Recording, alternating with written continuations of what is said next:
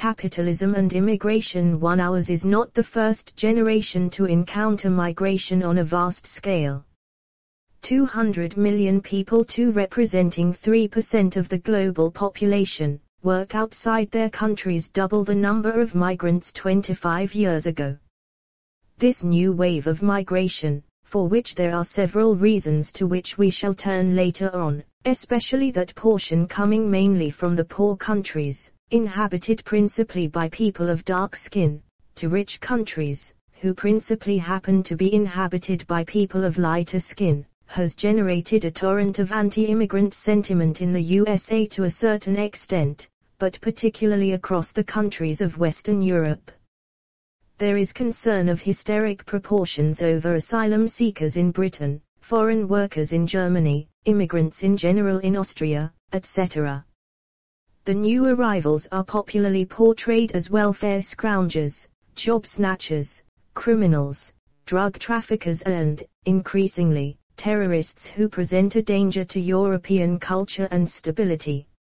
Anti-immigrant sentiment, expressed covertly by the mainstream bourgeois parties, is overtly espoused by Jean-Marie Le Pen's National Front in France, Umberto Bossi's Northern League in Italy, Georg Haider's Freedom Party in Austria, the late Pim Fortuyn's Fortuyn List in the Netherlands, Philip de Winter's Vlaams Blok in Belgium, Pia Kjærsgaard's People's 7 CPGBML Party in Denmark, Kyle Hazen's Progress Party in Norway and Nick Griffin's British National Party in Britain, to name but a few. Listening to the leaders of the bourgeois racist parties of the respectable and not so respectable variety, ordinary workers might be forgiven for gaining the perception of immigration being a new, and dangerous, phenomenon. It is worth reminding them that immigration, the racist myths to the contrary notwithstanding, is not a novel phenomenon, which only began with the arrival of foreign workers in Western Europe in the aftermath of the Second World War from the erstwhile colonies and other poor countries, in the case of Britain from the Caribbean and the Indian subcontinent. To assert that somehow foreign workers would undermine national culture, stability and racial homogeneity is to make the bold and absurd claim that the countries of Europe developed in idyllic and splendid isolation from the rest of the world, a claim devoid of all foundation. In the case of Britain, there were waves of immigrants between the Roman occupation and the Norman conquest in 1066, let alone in the centuries following them movements of population that make nonsense of the very concept of British racial exclusivity. Indeed, this has now been backed up by DNA evidence, which has revealed that even those who in Britain really can claim descent from the Cheddar Gorge man are also likely to have distant and not so distant ancestors who came from the Middle East, Southern and Eastern Europe, Sub-Saharan Africa, etc. Capitalism and migration all the same. Systemic large-scale migration is unique to capitalism. Developing capitalism obliges workers, through physical or economic compulsion, to move from one corner of a country, 8 capitalism and immigration, to another, or from one country or continent to another, thus necessitating both internal and international migration. In its earliest days, this movement took the form of the slave trade, the first forced, large-scale and cruel movement of labor in history. 30 million Africans were transported as slaves across the Atlantic to the New World, of whom only 11 million survived the journey. Jamaica and the rest of the British West Indies were turned into colonial labor camps in a traffic so beneficial to the nation, in the words of a British Secretary of State in 1774. All of the members of the royal family and the great Whig families of England made fortunes out of this miserable trade in human flesh, fortunes which they invested in the construction of canals and coal mines. Those who made their fortunes in the slave trade included Sir Isaac Newton, the famous scientist Sir John Vanberg, architect, playwright and founder of King's College, Cambridge, the Earl of Halifax, founder of the Bank of England Thomas Lucas Lee, died in 1784, treasurer of Guy's Hospital Francis Baring, 1740 to 1810, founder of Barings Bank. William Beckford, 1709 to 1770, Lord Mayor of London and the richest plantation owner. A 1720s contemporary list of shareholders of the slave-trading South Sea Company, which took over from the Royal African Company when the latter lost its monopoly of the slave trade in 1698, names most of the 462 members of the House of Commons and half the members of the House of Lords. Britain's crucial part in the transport of African slaves on such a vast scale between 1500 to 1800 gave 9 CPGBML Britain a head start and, inter alia, helped to kick-start the Industrial Revolution.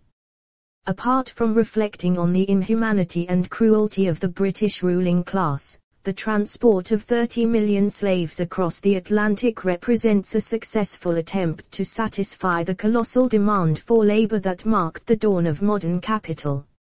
In addition to slavery, capitalism has always relied on the free movement of labor. Workers seeking to escape poverty and unemployment go to the centers of developing or developed capitalism to meet the demand for wage labor, thus initiating migratory movements within countries and across international frontiers.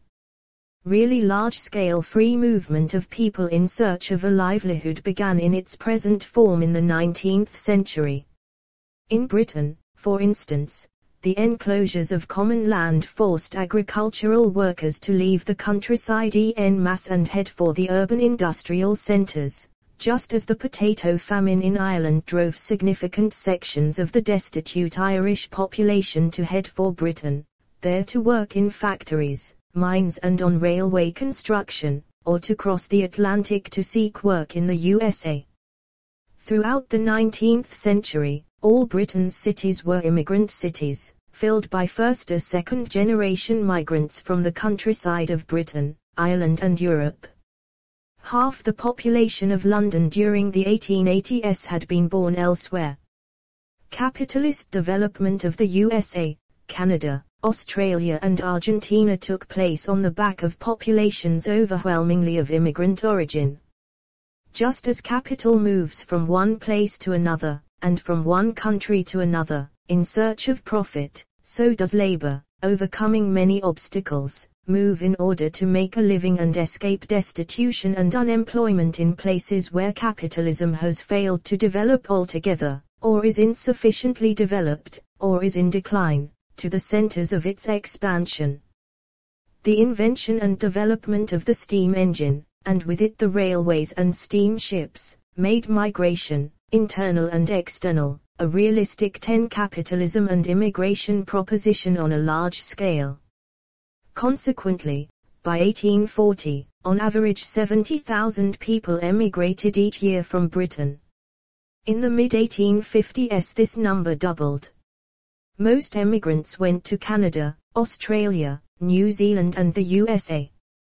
As a result, by 1871, Britain had become a net exporter of people and, with a few notable exceptions, continued to be so throughout each successive decade right up to 1990. Europe a continent of immigrants. Although Europe has traditionally thought of itself as a continent of emigration, it is nevertheless indisputable that immigration is an integral part of the European landscape.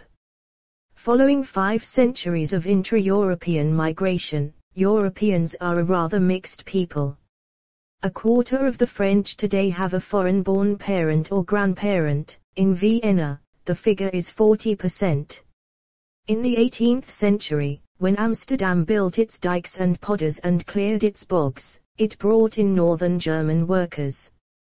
When the French built their vineyards, they employed Spaniards. When London built its water and sewerage infrastructure, the Irish provided the labor, as indeed they did from the earliest days of the Industrial Revolution. In the 19th century, when Baron Haussmann rebuilt Paris, with wide boulevards so as to make barricade fighting next to impossible, he brought in Germans and Belgians. Europe, not the Americas, as is usually thought, was the main destination for Italians in their century of emigration from 1876 to 1976. Close to 12.6 million Italians went to other European countries, a million more than those who emigrated. The information in this paragraph comes from Racism and Immigration in Britain by Ruth Brown, International Socialism Journal, Autumn 1995. 11 CPGBML to non-European countries. While the USA was the destination for the largest number of Italians, 5.7 million, France, with 4.1 million, was not far behind, with tiny Switzerland receiving 4 million Italians, Germany 2.4 million and Austria 1.2 million. Since the Second World War alone, Europe has absorbed more than 20 million immigrants. One thing is clear, namely, that in comparison with the movement of people from the second half of the 19th century to the First World War, the present-day volumes are very small indeed. In the 40 years leading up to the First World War, migration raised the New World labor force by a third and lowered the European labor force by an eighth. If the migrants, 200 million, today constitute just under 3% of the global population, in the 19th century they represented 10%. Europe has absorbed more than 20 million immigrants. Today, intra-European migration is by and large uncontroversial, but in their time such migratory movements were just as controversial and it was just as sensitive an issue as is presently the immigration of non-Europeans into Europe. Immigrants seemed overwhelmingly alien to the locals and anti-immigrant sentiment was just as rife then as it is today. In Britain during the second half of the 19th century, for instance, the strength of prejudice against Irish workers was no less than that encountered today by black immigrants in Britain and other imperialist countries. Anti-Irish sentiment, bordering on hysteria, was whipped up by the capitalist press and, in the absence of a revolutionary leadership, the mass of the workers allowed themselves to be led along this path to impotence. In a letter of 1870 to Mayer and Vogt, Marx gave the following graphic description of the bourgeois-instigated anti-Irish RAC*. Information in the preceding 3 paragraphs is drawn from the Immigration Fallacy by Saskia Sassen in Europe, A Continent of Immigration, Financial Times, the 27th of October, 2004. 12 Capitalism and Immigrationism and National Chauvinism with which the working class was infected. Every industrial and commercial centre in England possesses a working class divided into 2 hostile camps, English proletarians and Irish proletarians. The ordinary English worker hates the Irish worker as a competitor who lowers his standard of life. In relation to the Irish worker he feels himself a member of the ruling nation and so turns himself into a tool of the aristocrats and capitalists of his country against Ireland, thus strengthening their domination over himself. He cherishes religious, social, and national prejudices against the Irish worker. His attitude towards him is much the same as that of the poor whites to the niggers in the former slave states of the USA. The Irishman pays him back with interest in his own money. He sees in the English worker at once the accomplice and the stupid tool of the English rulers in Ireland. This antagonism is artificially kept alive and intensified by the press, the pulpit, the comic papers, in short by all the means at the disposal of the ruling classes. This antagonism is the secret of the impotence of the English working class, despite its organization. It is the secret by which the capitalist class maintains its power. And that class is fully aware of it. Reasons for migration. There are basically 2 causes of migration, namely, persecution or poverty. Historically, persecution has given rise to migration. Jews in large numbers fled persecution in Tsarist Russia. Letter to Siegfried Mayer and August Vogt in New York from Karl Marx, April 1870, K. Marx and F. Engels, Selected Correspondence, pp. 236-7. 13 CPGBML at the beginning of the 20th century and fascist terror in Germany in the 1930s, and Palestinians fled persecution at the hands of Zionism in the wake of the latter's conquest of Palestine and the expulsion of its lawful owners at gunpoint. During the last 15 years, a considerable number of Iraqis, Afghans, Yugoslavs, Somalis, West Africans and those from the Lakes region of Africa, have been driven to fleeing their countries as a result of imperialist wars and imperialist-inspired civil strife and persecution. It is equally natural for people to want to escape poverty and destitution and move to places that offer them the chance to earn a livelihood. People do not easily leave the countries in which they were born and brought up. Just as there were waves of intra-European migration during the 18th to 20th centuries, and even larger movements of population from Europe to North America and Oceania during the same period, in similar fashion are to be viewed the immigration of Mexicans and others into the USA and of Asian, African, Afro-Caribbean and other peoples into Europe, North America and Oceania. These immigrants from the poor and oppressed nations do not up sticks and move thousands of miles away into the imperialist heartlands for the quality of climate or cuisine or the warm welcome that awaits them on arrival. On the contrary, they are prepared to put up with a hostile, at times dangerous, environment because they have no other choice. They are prepared to be regarded as criminals for no greater crime than the desire to earn a livelihood for themselves and their families. The brutal history of colonialist loot and imperialist exploitation has left their countries of origin with a legacy of dire poverty, disease and hunger, which continues to be aggravated by unequal terms of trade and the massive burden of debt servicing.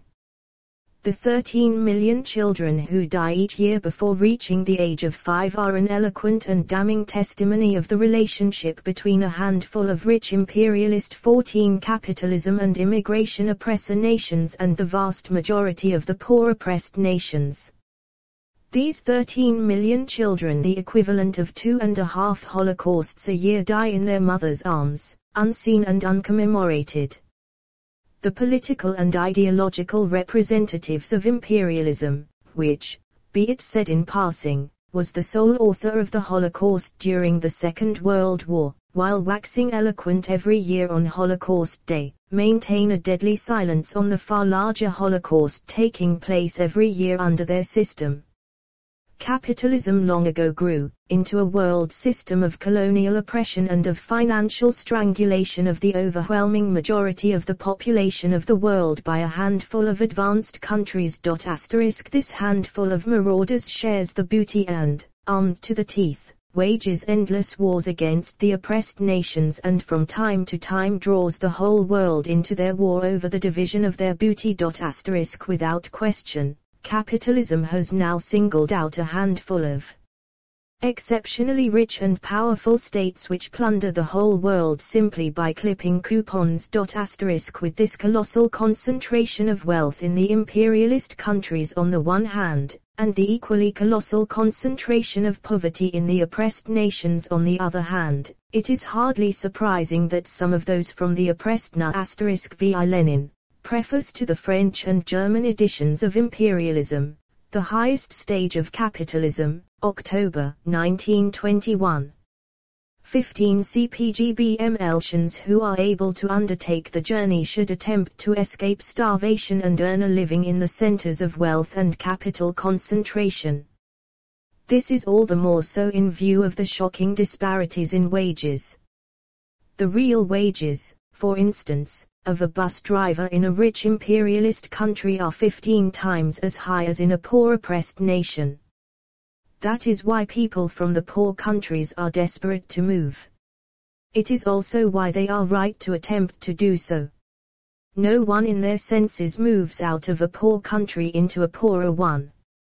When the Europeans moved from one country to another, or from one continent to another, it was without exception a move away from poverty to better conditions of existence. Why should it be different now? and this is the reason that today all the rich imperialist countries have become net recipients of immigrants. Thus the driving force behind this wave of immigration from the poor to the rich countries is the grossly uneven distribution of wealth across the globe. As long as this is so, the movement of people across international frontiers can no more be stopped than can the movement of people within the national frontiers of each country from the depressed areas to the economically vibrant zones. No matter what attempts are made to keep them out, the potential immigrants will not go away.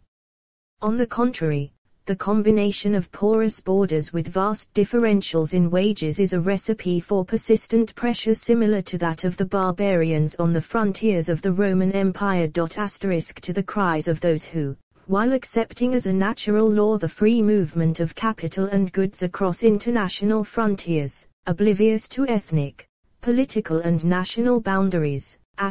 Martin Wolf, Financial Times, the 28th of November, 2001. 16. Capitalism and immigration call for a halt to immigration.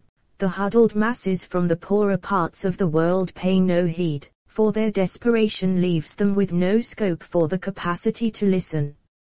According to Philip Stevens, for those locked out of the rich man's club, every unmanned border crossing, every gap in a fence, every passing train, car or boat promises freedom and a future as long as there is chaos and poverty on Europe's periphery. The citizens of those countries will seek to escape.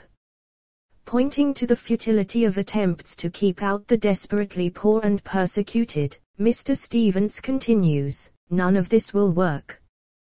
Prohibition has already put migration into the hands of criminal gangs. The traffic in human misery now vies with the drugs trade as a source of billions for those who make their fortunes from the dark side of globalization. Europe's borders will always be porous. Knowledge of the drugs networks should have taught governments long ago that as long as there is demand there will be supply. Pinpointing the boundless cynicism of our politicians, Mr. Stevens says, it does not matter whether policies work. Perceptions are what count. Domestic electorates must be persuaded that their governments are being tough with scroungers and bogus asylum seekers. And all this anti-immigrant hysteria, the attempts to put an end to immigration and build a fortress Europe were being undertaken just as David Blunkett published, in early 2002, Financial Times, the 24th of May, 2005. 17 CPGBML White Paper recognizing the need to open up routes to legitimate immigration into Britain.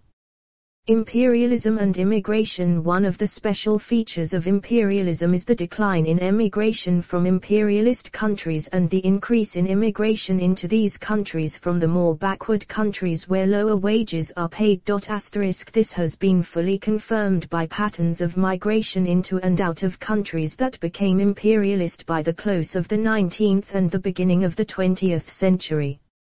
Lenin, in the work quoted above, says that emigration from Great Britain has been declining since 1884. In that year the number of emigrants was 242,000, while in 1900, the number was 169,000.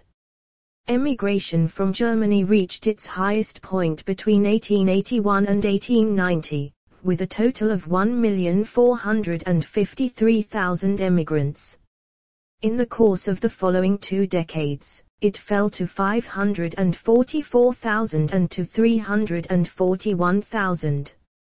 On the other hand, there was an increase in the number of workers entering Germany from Austria, Italy, Russia and other countries.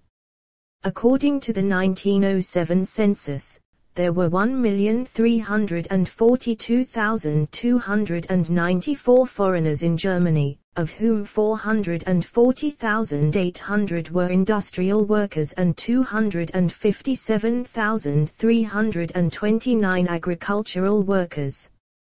In France, the workers employed in the mining industry are, in great part, foreigners, Poles, Italians and Spaniards. This trend, with a few variations, has continued down to *vi Lenin, Imperialism, the highest stage of capitalism, 1917, p. 127. Ibid, pp. 127-8. 18. Capitalism and Immigration, the present. According to the International Organization for Migration, IOM, a Geneva-based intergovernmental body, during the 1990s, Europe became a continent of immigration. This statement from the IOM marks a profound change in that the continent of Europe joins the United States, Canada and Oceania as a significant net recipient of immigrants. The number of immigrants into Western Europe has increased markedly since the Second World War. If, in 1950, Western Europe was home to 3.8 million foreign citizens, in 2003 this figure had risen to 20.5 million. Another 10 million were foreign-born, although by then no longer foreign nationals. The number has risen further since then. Between 1970 and 1995, the US received a net inflow of 25 million foreign workers, while Canada received 3.4 million, Germany 2.7 million and France 1.4 million. These figures do not take account of illegal immigrants, who are believed to number between a third and half of new entrants into the imperialist countries. According to some estimates, the US alone may be host to as many as 12 million irregular migrants, whereas the entry of irregular migrants into the European Union was estimated at 500,000 in 1999, a ninefold increase over a 6-year period. In the 5 years to 2003, nearly 1 million migrants applied for regularization in the EU. By 2000, the gross migrant stock, foreign-born, stood at 35 million in the US, 7.3 million in Germany, 6.3 million in France, 5.8 million in Canada, 4.7 million in Australia and 4.5 million in the UK. In just the 5 years between 1998 and 2003, the number of foreign-born residents in Spain grew fourfold to 3 million, accounting for 7% of Spain's population of 42 million. IOM, World Migration 2003, Managing Migration, 43p.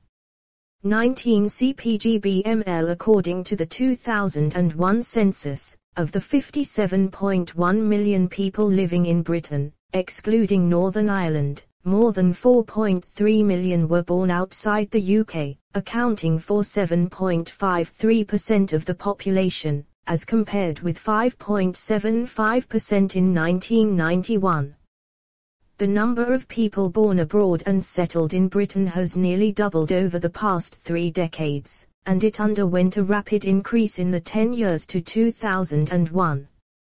While the decade 1971 to 1981 witnessed a rise of 360,371 in the number of foreign-born inhabitants in Britain, the following decade saw a rise of 402,245, and in the decade to 2001, the figure rose by 1.5 million, thus accounting for more than half of the increase in the population as a whole. The major centre for immigration is the economically vibrant London area and the South East generally. Out of a total of London's population of 7.2 million, nearly a quarter, 1.78 million, are foreign-born. Net immigration into Britain stood at 40,000 a year in the 1980s.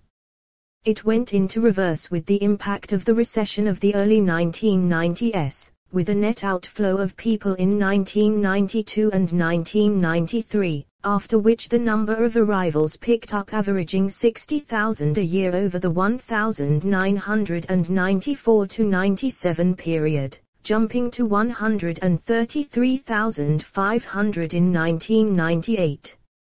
Home Office statistics, which take into account refugees and temporary visitors who turn out to be permanent stayers, put the net immigration into Britain at an average at 84,000 a year over the 10 years to 1997/98, accounting for nearly half the 1.8 million increase in Britain's population between 198,898.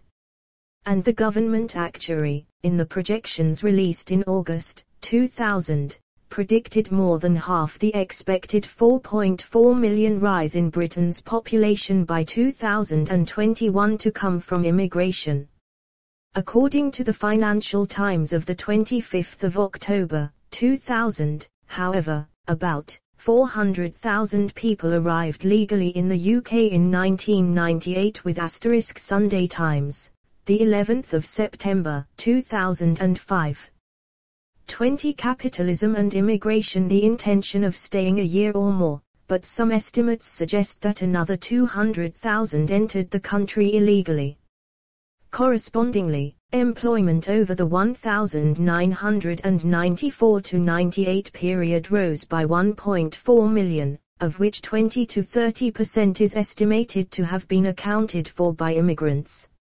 Over the 5-year period to August 2000, Britain gained nearly 400,000 people, mainly of working age. * In 1999, nearly 80,000 foreigners, mostly from the Philippines, India, Australia and South Africa, came to Britain. In addition, another 100,000 and their dependents came to the UK to fill job vacancies, following the change of rules by the Home Office in September 2000, making it easier for people to enter the UK for work.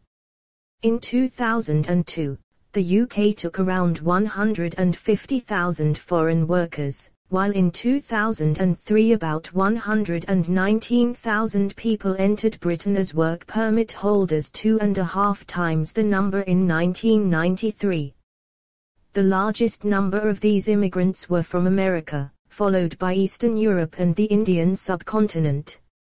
Net immigration in that year, 2003, was 151,000 people, not taking into account the 40,000 asylum seekers. Since May 2004, when their countries joined the EU, 290,000 East Europeans applied to work in Britain. Of these, Polish workers accounted for 58% in the hospitality industry and 61% in the catering industry. Latvians and Lithuanians accounted for 26% and 21% respectively of the accession workers in agriculture.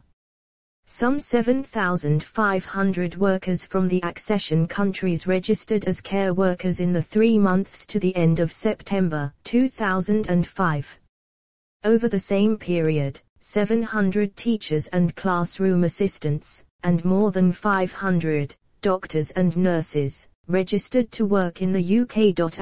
* How Migrants Help Keep Britain's Economy Healthy by David Smith, Sunday Times, the 27th of August 2000. Financial Times, the 25th of January 2005. Financial Times, the 23rd of November 2005. 21 CPGBML. The Financial Times of the 22nd of December 2003 noted that net immigration had risen from around zero in the early 1990s to more than 150,000. If this trend were to continue, said the Financial Times, the UK's population would rise to 69 million by 2050, 12 million more than it would be without immigration. In the 5 years from 1999 to 2003 inclusive, cumulative net immigration into the UK was close to 750,000. Of those born abroad, 1% were born in Ireland and 1.5% in the rest of the EU. According to official figures quoted by the Trades Union Congress, TUC, the working population born outside Britain grew from 7% to 9% of the working population of Britain between 1995 and 2002. Certainly an underestimate, as these figures do not include foreigners working illegally. It is well known that in London and in many other big cities the catering trade would grind to a halt without foreign workers, a good many of whom go unrecorded in the data as they lack work permits. Asylum seekers. In addition, there are the asylum seekers. According to the United Nations Refugee Agency, UNRWA, more than 6 million people applied for asylum in the high-income, i.e., imperialist, countries during the decade of the 1990s, nearly 3 times the number, 2.2 million, who lodged asylum applications in the 1980s. The collapse of the former Eastern Bloc regimes, the disintegration of the former Yugoslavia, instigated and abetted by US and EU imperialism, and the resultant Balkan Wars, as well as the First Gulf War, gave a spurt to the flow of refugees. From 200,000 in 1988, asylum applications to the then 15 EU member states jumped to 676,000 in 1992 during the war. 22 Capitalism and immigration in Bosnia. After a lull, asylum claims surged again in 1999, with the war in Kosovo, by nearly 20% to 366,000. In 2001, Britain was at the head of the list with 92,000 asylum applications, followed closely by Germany and the USA. Considered as a percentage of the population, however, the countries most affected in that year were Austria and Switzerland. Although the flow of refugees into the heartlands of imperialism grabs the headlines, the truth is that most refugees do not end up in the rich countries. The biggest recipients are poor, oppressed countries in Asia and Africa. It is on them that the burden of the cross-border flow of refugees falls most heavily. It is they who take 85% of the world's refugees.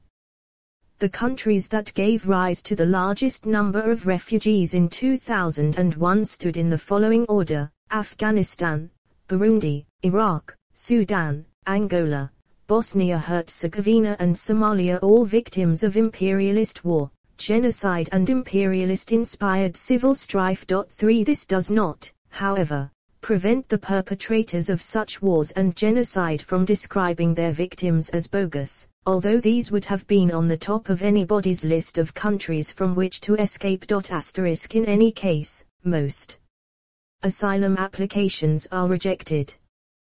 During 2000 and 2001, for instance, Britain alone rejected the applications of 150,000 asylum seekers. According to the Organization for Economic Cooperation and Development, OECD, in 2000, refugees accounted for fewer than a fifth of the permanent immigrants into Australia, Portugal, Switzerland, the UK, Canada, the USA and France.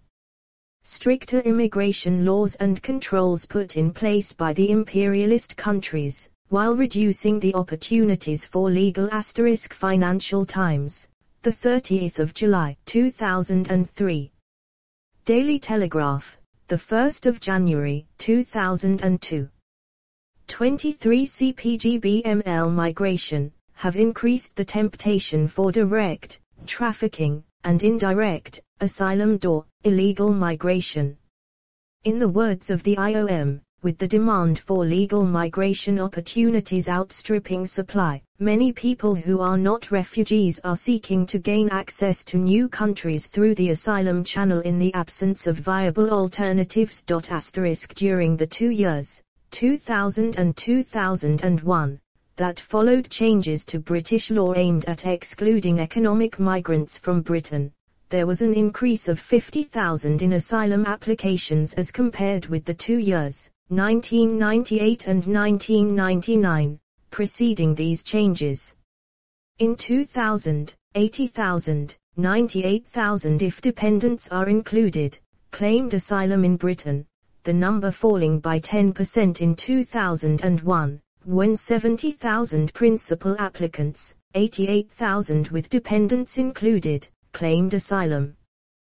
The number fell sharply in the following 3 years to the end of 2004. Thus, rejected asylum seekers may well, and in many cases do, end up as illegal immigrants. Precisely this scarcity of legal channels for migration has given rise to a new flourishing industry in human trafficking and smuggling, estimated to be worth $13 billion a year. Between 400,000 to 500,000 illegal immigrants manage to slip or are smuggled into the EU each year. If these numbers are correct, this would mean that more illegal migrants are crowding into Europe each year than the 300,000 or so who enter America. According to The Economist, even though by posing as refugees, the false asylum seekers supposedly discredit the asylum *IOM, opposite, 97p. The Economist, the 6th of May, 2000. 24 Capitalism and immigration system, and undermine the tolerance of Europeans for those who genuinely need protection. Clamping down on phony refugees would not, by itself, weed out the economic migrants whose only sin, like those of generations before, is to be seeking a better life in the rich world. Unless they have an official means of trying to fulfill that ambition, they will bend the existing rules. As a European Commission immigration specialist argues, if you had a legal open front door for migration, you'd have far less pressure on the asylum back door. Europe has yet to recognize the image of itself as a continent of immigration, even though, over the centuries, its constituent bits have been refreshed by the new blood and vitality of migrants from within Europe itself. It may suit politicians, wary of Europe's xenophobic streak and mindful that labor needs today may evaporate if economic revival falters tomorrow, to keep it that way. Link between jobs and immigration. There is plenty of statistical evidence to show that there is a clear and direct link between immigration and the availability of jobs, in the country of origin and destination of immigrants. Thus, between the 1920s and 1930s there was a precipitate decline in immigration into Britain, with only 7,000 a year entering during this period owing to economic depression and the resultant depressed labor market. This reduction in the number of foreign workers coming into Britain happened, as it has always done, because of the economic conditions and not because of anti-immigrant legislation. When capitalism is experiencing a boom, and the labor market 25 CPG/BML kit is buoyant, nothing on earth can stop capital getting its hands on laborers. No immigration laws are allowed to bar capital's access to this, the only source of the extraction of surplus value. Since the mid-1970s, all primary immigration into Britain, as well as other Western European countries, has virtually ended. This has not put an end to foreign workers entering Europe. If they numbered 11 million in the mid-1970s, today their number is 20 million. Not taking into account another 10 million who are foreign-born but European nationals.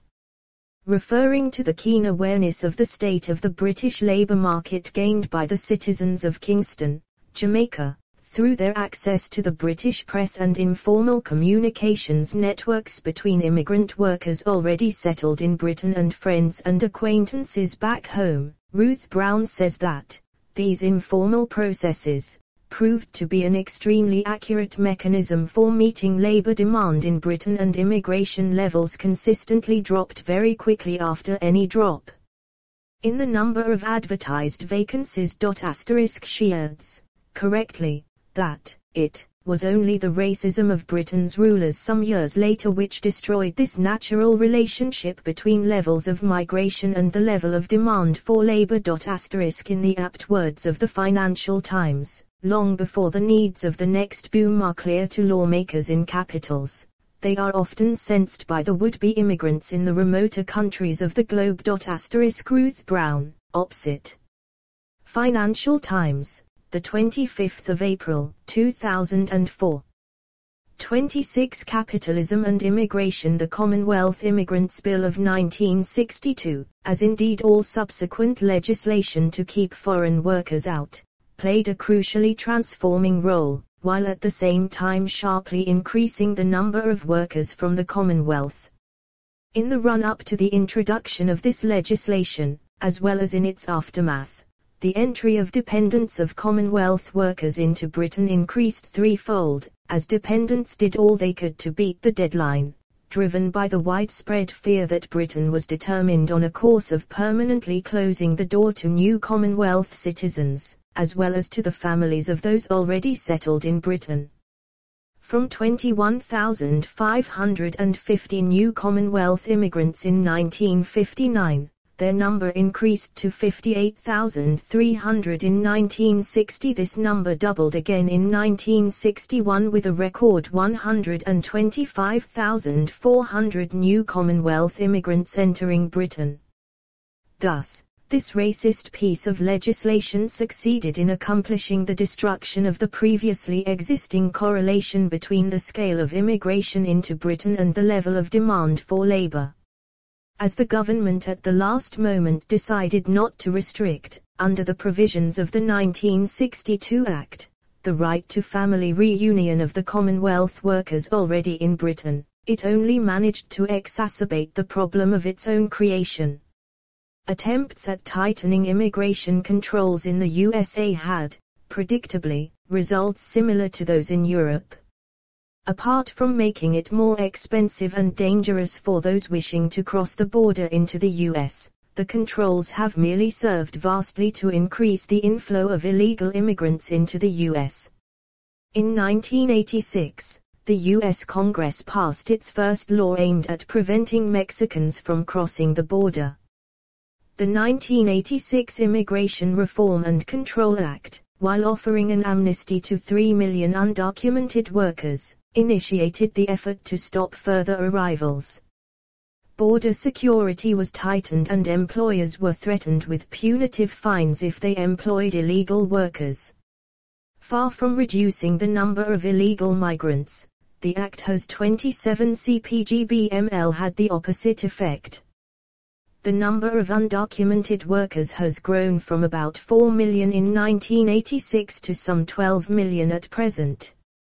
While failing to stem the flow of immigrants, the crackdown, with its improved border security, claims 300 lives a year as desperate and destitute immigrants continue to make the perilous desert crossing.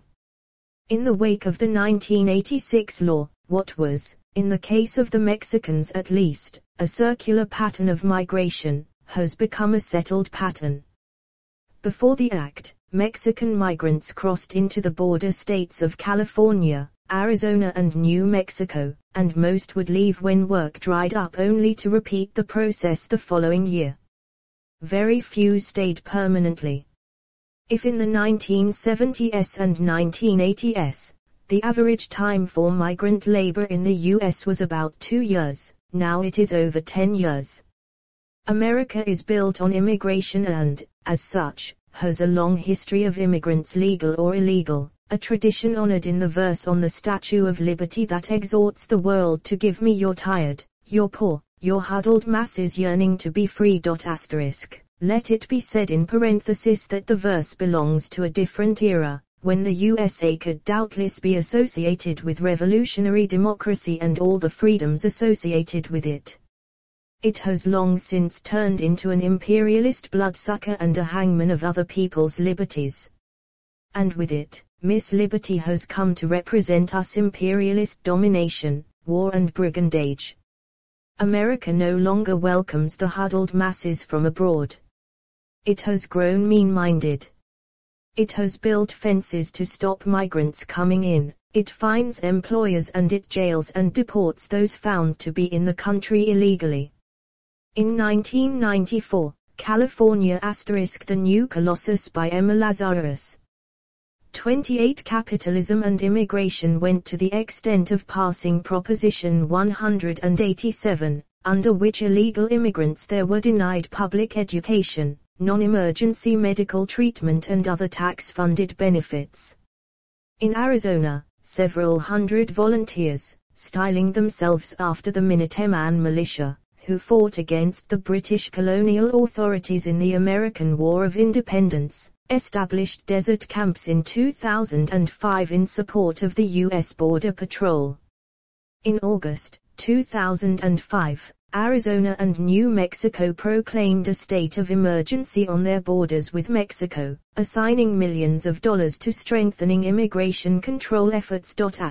All these efforts have proved, and will continue to prove fruitless. As long as there is destitution and poverty elsewhere and demand for the labor power of these victims of imperialist economics and politics, the immigrants will continue to flock into the USA illegally if legal avenues are blocked. Like the British Home Office, the Immigration and Naturalization Service, INS, in the US trumpets the number of illegal immigrants it captures, expels and repatriates. The dry statistics of the INS, dutifully regurgitated by the imperialist media, fail to portray even in the barest outline the emotions, aspirations and humanity, the sacrifices and courage of those brave enough to run the wire. Speaking of the attempts of Mexicans trying to reach the USA, one journalist has written, driven as they are by grinding poverty, giving up is rarely an option with them. Precisely for that reason they will continue to risk all and throw themselves on the mercy of the road north. Information in the last 4 paragraphs is drawn from the Financial Times, the 29th of August, 2005. Financial Times, the 23rd of February, 2000. 29 CPGBML divisions within the ruling class. The ruling class of Britain, as indeed of every other imperialist country, is divided on the desirability and usefulness of immigrants. As The Economist of the 29th of June, 2002 put it, politics and economics push the government in opposite directions. At a time when net immigration was running at 180,000 a year, the government's relaxation of immigration rules was accompanied by shrill rhetoric about illegal immigrants. Much of Europe's media are ridden with hysteria and its politicians struck by panic. The perception has been created that Europe has been overrun by immigrants and asylum seekers, when the truth is that the number of asylum seekers entering the EU has halved over the past decade and those claiming asylum each year represent no more than 0.1% of the EU's population, doing badly paid and dirty jobs no local will touch. Imperialist politicians, conservative and social democratic alike, driven solely by demagogy and cheap politics, shout in unison, the dikes must be plugged to halt the flood of asylum seekers and immigrants. In a confidential memorandum prepared for Tony Blair and leaked to The Guardian in the spring of 2002, its author suggested that British warships be dispatched to patrol the Mediterranean and intercept boats that might be carrying illegal immigrants who might end up in Britain, and that the Royal Air Force be pressed into service to effect the bulk removals of rejected asylum seekers. Towards the end of May 2002, Blair told José María Aznar, the then Prime Minister of Spain, that illegal immigration had to be the top item on the agenda of the summit of EU leaders due to be held in Seville the following month, June. It would appear that Britain is fighting on 2 fronts: the war on terror, capitalism and immigration, and the war against miserable asylum seekers and economic migrants. At the same time, the very same politicians and a significant section of the media are advocating a much more liberal policy on immigration. The same David Blunkett who, as Home Secretary, boasted towards the end of 2003 that 49 illegal immigrants had been picked up in a raid in Sussex in October of that year, also said that there was no obvious limit to the number of migrants Britain could absorb, adding that he had no clue as to how many of Britain's immigrants were illegal. This being the case, the point of sensationally publicizing the arrest and deportation of the 49 victims of his raid can only have been to incense public prejudice against immigrants and at the same time to assuage the bigotry of those who cannot stand immigrants. Typically, while publicly sensationalizing the immigration issue and inflaming racial tensions with an eye to the next election, the governments of the imperialist countries busy themselves on the quiet with securing immigrant labor to meet the needs of business. Thus it was that in the second half of September 2000, Barbara Roche, the Home Office Minister at the time, signaled a relaxation of Britain's immigration laws in a speech, stating that a certain number of skilled economic migrants were to be permitted to work in Britain for the first time since 1971. About the same time, after lengthy debates, the German cabinet approved its Green Card scheme to attract highly qualified information technology workers in the face of fierce opposition from the Kinder Stadt in der Children Not Indians Brigade. And, in the USA, the chairman of the Federal Reserve, Alan Greenspan, on several occasions emphasized the need for immigration to promote growth.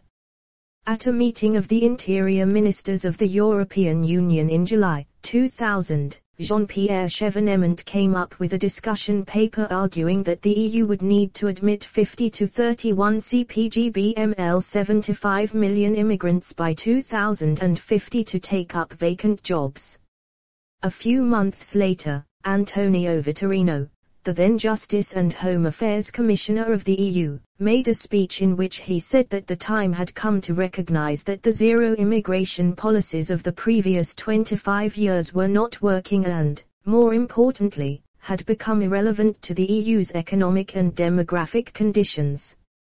The 25 years of zero immigration policy had harmed the European economy and into the bargain led to a rise in the number of asylum seekers and illegal immigrants, accompanied by smuggling and trafficking in human beings. On the 22nd of October, 2000, the European Commission launched a debate on immigration with a view to formulating a common policy after recognizing that the zero immigration policies of the past 20 to 30 years were no longer adequate. The Commission estimated that, while the working population of Europe would decline by 2025, the over 65s would rise and account for 22% of the population, up from 15% in 2000. 3 years later, the Commission estimated that the number of people of working age in the EU's then 15 member states would decline by some 40 million between 2000 and 2050, from 243 million to 203 million, while the number of people aged over 65 was set to rise by 60% to 103 million. The implication of this is that the number of workers for every pensioner was destined to decline sharply, putting existing pension schemes under severe strain. Meanwhile, in 2000, a report by the United Nations Population Division forecast that, owing to a combination of low fertility and rising life expectancy, Europe's population was on course to shrink by 13% between 2000 and 2050. While Financial Times, the 12th of October, 2000. Financial Times, the 4th of October, 2003. 32 Capitalism and Immigration. Its median age was set to rise by 10 years to 48. The report also forecast that the percentage of the global population living in the high-income countries was set to decline from 20% to 14% by 2050. While the report predicted a rise of 13% in the UK's population, thanks mainly to immigration, forecast at 136,000 a year, that of Southern Europe faced a steep decline because of very low fertility. However, the most spectacular collapses in population are likely to take place further east, with the Russian and Ukrainian populations declining by 30% and 36% respectively between 2000 and 2050. The report went on to argue that the EU needed net migration of 13.5 million people a year to stop the proportion of working-age people to pensioners from falling. As a result, the immigration needed by the EU to stabilize its old-age dependency ratio would bring its population to 1.2 billion by 2050. In order to keep its working-age population stable between now and 2050, at present birth and death rates, Germany would need to import 487,000 migrants a year. France would need 109,000 and the EU in its entirety 1.6 million.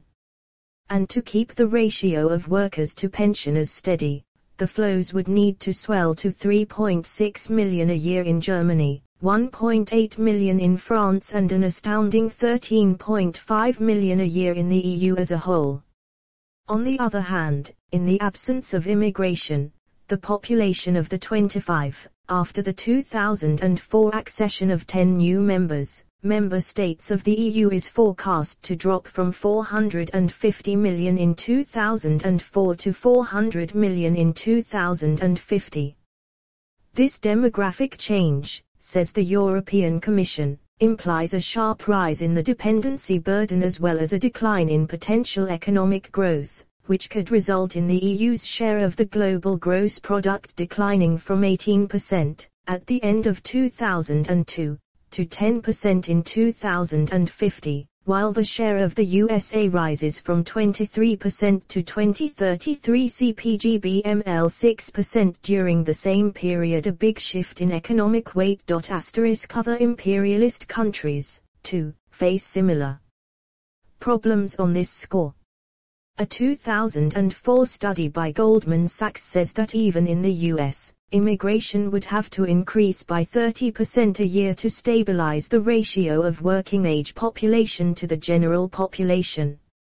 In Japan, faced as it is with urgent and serious aging problems, immigration would have to increase by more than 700% a year, increasing the share of migrants in its total population from the present-day level of just over 1% to 20% by 2050. In 2005, 2 years earlier than expected, the population of Japan, the world's 10th biggest country in population terms, fell by 19,000 to 127.76 million. In a well-argued article, Samuel Britton says that, compared with a century ago, there is too little globalization, the big difference being in migration policies. Many countries then allowed free inward and outward movement of workers. Restrictive immigration policies, he says, have the same effect as those in the area of drugs, whereby prohibition produces the very evils it claims to prevent. He therefore proposes to abolish the distinction between economic migrants and asylum seekers and allow people to seek their fortune in any country of their choosing. Confining himself to Britain, he says that research shows that native wages have not been depressed. This point would be hotly disputed by many, because immigrants have tended to be Financial Times, the 3rd of March, 2003. Financial Times, the 27th of September, 2004. Financial Times, the 3rd of January, 2006. Let the Huddled Masses Go Free by Samuel Britton, Financial Times, the 25th of October, 2000. 34 Capitalism and immigration restricted to 3 types of job. A. Public services, where pay is fixed by the government and is well below market levels. The effect of newcomers is simply to reduce the shortages. In London, 23% of the doctors and 47% of the nurses are non-UK born. Since Britton's article was published, the numbers have risen sharply. In 2002, more than 30,000 nurses of foreign origin were working in Britain's National Health Service. About 1/3 of the NHS staff were born overseas and, according to Home Office figures, 44,000 medical workers entered Britain in 2003 alone. More precisely, 31% of the doctors and 13% of the nurses working in Britain are foreign-born. Migration is massively important. The NHS would fall apart if we didn't have that asterisk, said Dr. Edwin Borman of the British Medical Council. There is an overall shortage of GPS, as well as a shortage of about 10,000 hospital doctors. Without recourse to foreign doctors, this gap cannot be plugged in the near future. Recruitment pressures are likely to increase, with the government committed to recruiting a further 35,000 nurses by 2008 and 100,000 nurses due to retire by 2010. B. Low-paid and insecure jobs in sectors such as catering and domestic services, which unskilled natives are unwilling or unable to take. If migrants don't fill these jobs, they simply remain unfilled or uncreated. 70% of catering jobs are filled by migrants. C. Highly skilled information technology workers, whose inflow, according to a Home Office study, enabled the IT sector to grow faster rather than depressed pay in it.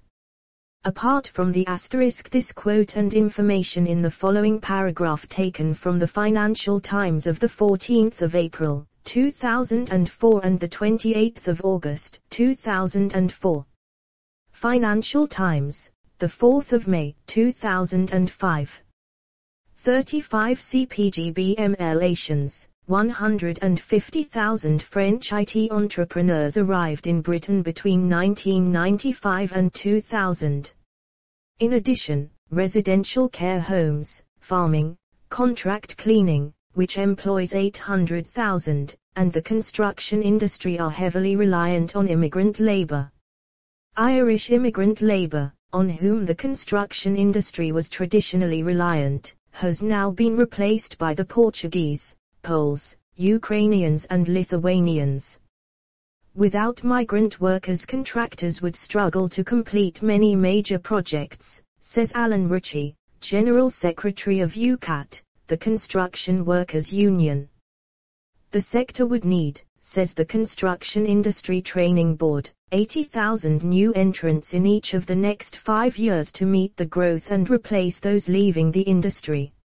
Mr. Ritchie says that measures are needed to protect foreign construction workers, whose rates of pay are 20 to 30% lower than those of indigenous workers. Even Martin Wolf, a Financial Times analyst who is not much in favor of sizable immigration, has to admit that, if our aim were to maximize global economic output, we would abolish restrictions on the movement of people. If immigrants pay more taxes than they receive in benefits, there is a gain to the rest of society. Immigration, he says, saves some of the costs of training people, adding that Britain does an almost disturbingly good job of this. In 2002 Financial Times, the 4th of May, 2005. Financial Times, the 14th of April, 2004. 36 Capitalism and Immigration. More than 30,000 nurses of foreign origin were working in its National Health Service. Some 42% of foreigners resident in the UK had tertiary level education in 2001 and 2002, against just 29% of the native population. Immigration also gives access to languages and cultures. In the end, the prejudice against the foreigner takes the better of him, and Mr. Wolf, who is himself a second or third generation Jew in Britain, concludes thus. Yet the most important conclusion is that one's assessment of the desirability of sizable immigration is a matter more of values than of economics. It is not a choice between wealth and poverty, but of the sort of country one desires to inhabit. The implication is clear: do we really want to be surrounded by these hordes from foreign lands? My parent or grandparents got in. That was good. But the door must be firmly guarded, if not completely shut now. Doubtless, the essence of much of this debate concerning immigration is about race and ethnic diversity, not economics. It is generally admitted that immigrants are resourceful, ambitious and entrepreneurial, that they have made a valuable contribution in the fields of medicine, science, academia, sports, music, cuisine and the arts, as well as in business and in government, that millions of others, though less famous, play an equally vital role. Without them many health systems would be understaffed and many jobs that provide essential services and generate revenues would remain unfilled. Far from being benefit scroungers and a burden on society, immigrants contribute more in taxes than they receive in benefits. According to Treasury figures, in the 1998/99 financial year, the immigrant population paid 10% more in tax, £31.2 billion, than it took out in benefits, £28.8 billion, a net gain to 37 CPGBML, the Treasury of nearly £2.5 billion a year. The Treasury estimates that net immigration adds 0.4% a year to growth in the labour force and the GDP. Gordon Brown, in his role as Chancellor of the Exchequer, said that an increase in Britain's economic growth was in part due to immigration. The Financial Times of 9 October, 2000, having stated that between 1988 and 1997 the USA allowed twice as many legal immigrants, 9.3 million, as Western Europe, 5.3 million, added, "Now European economists are wondering whether there is reason for the US's economic performance." Large sections of the economy, in particular the NHS, construction, contract cleaning and catering industries rely on migrant labor. The seemingly never-ending supply of foreign workers to Britain's shores may be part of the explanation for one of the economic puzzles of the past decade. How has the British economy managed to sustain strong growth without a jump in inflation? Indeed, inflation has consistently undershot most expectations, including those of the Bank of England. Migration has changed the way the Bank of England thinks about the trade-off between growth and inflation. All at once, continued growth across the globe hinges on the Financial Times, the 23rd of January, 2001. Sunday Times, the 11th of September, 2005. Financial Times, the 24th of May, 2002. The issue of immigrants and asylum seekers remains politically charged. But the increasing flow of workers from overseas may have helped keep inflation and interest rates down. By Anna Fifield and Ed Crooks, Financial Times, the 28th of August, 2004. 38 Capitalism and Immigration. Timely appearance of the man from Hyderabad. Even German industry is swooning with desire for computer in. In addition, immigrants are a source of valuable remittances to the countries they come from. Formal remittances by immigrants totaled $167 billion, £97 billion, in 2004, up from $31 billion in 1990. This sum is almost triple the value of official aid to developing countries, and close to the amount they received in the form of foreign direct investment. Large as this sum is, it represents only the formal transfers. Informal transfers may have been twice that amount. While in 1995, official development aid stood at $59 billion and remittances also at $59 billion, in 2004, the aid had increased by a mere $20 billion to $79 billion, whereas remittances had shot up to $167 billion, nearly triple their size in 1995. Thus it can be seen that immigrants play a very important role in alleviating world poverty. The biggest beneficiaries of these remittances are India, China and Mexico, who received $21.7 billion, $21.3 billion and $18.1 billion respectively in 2004.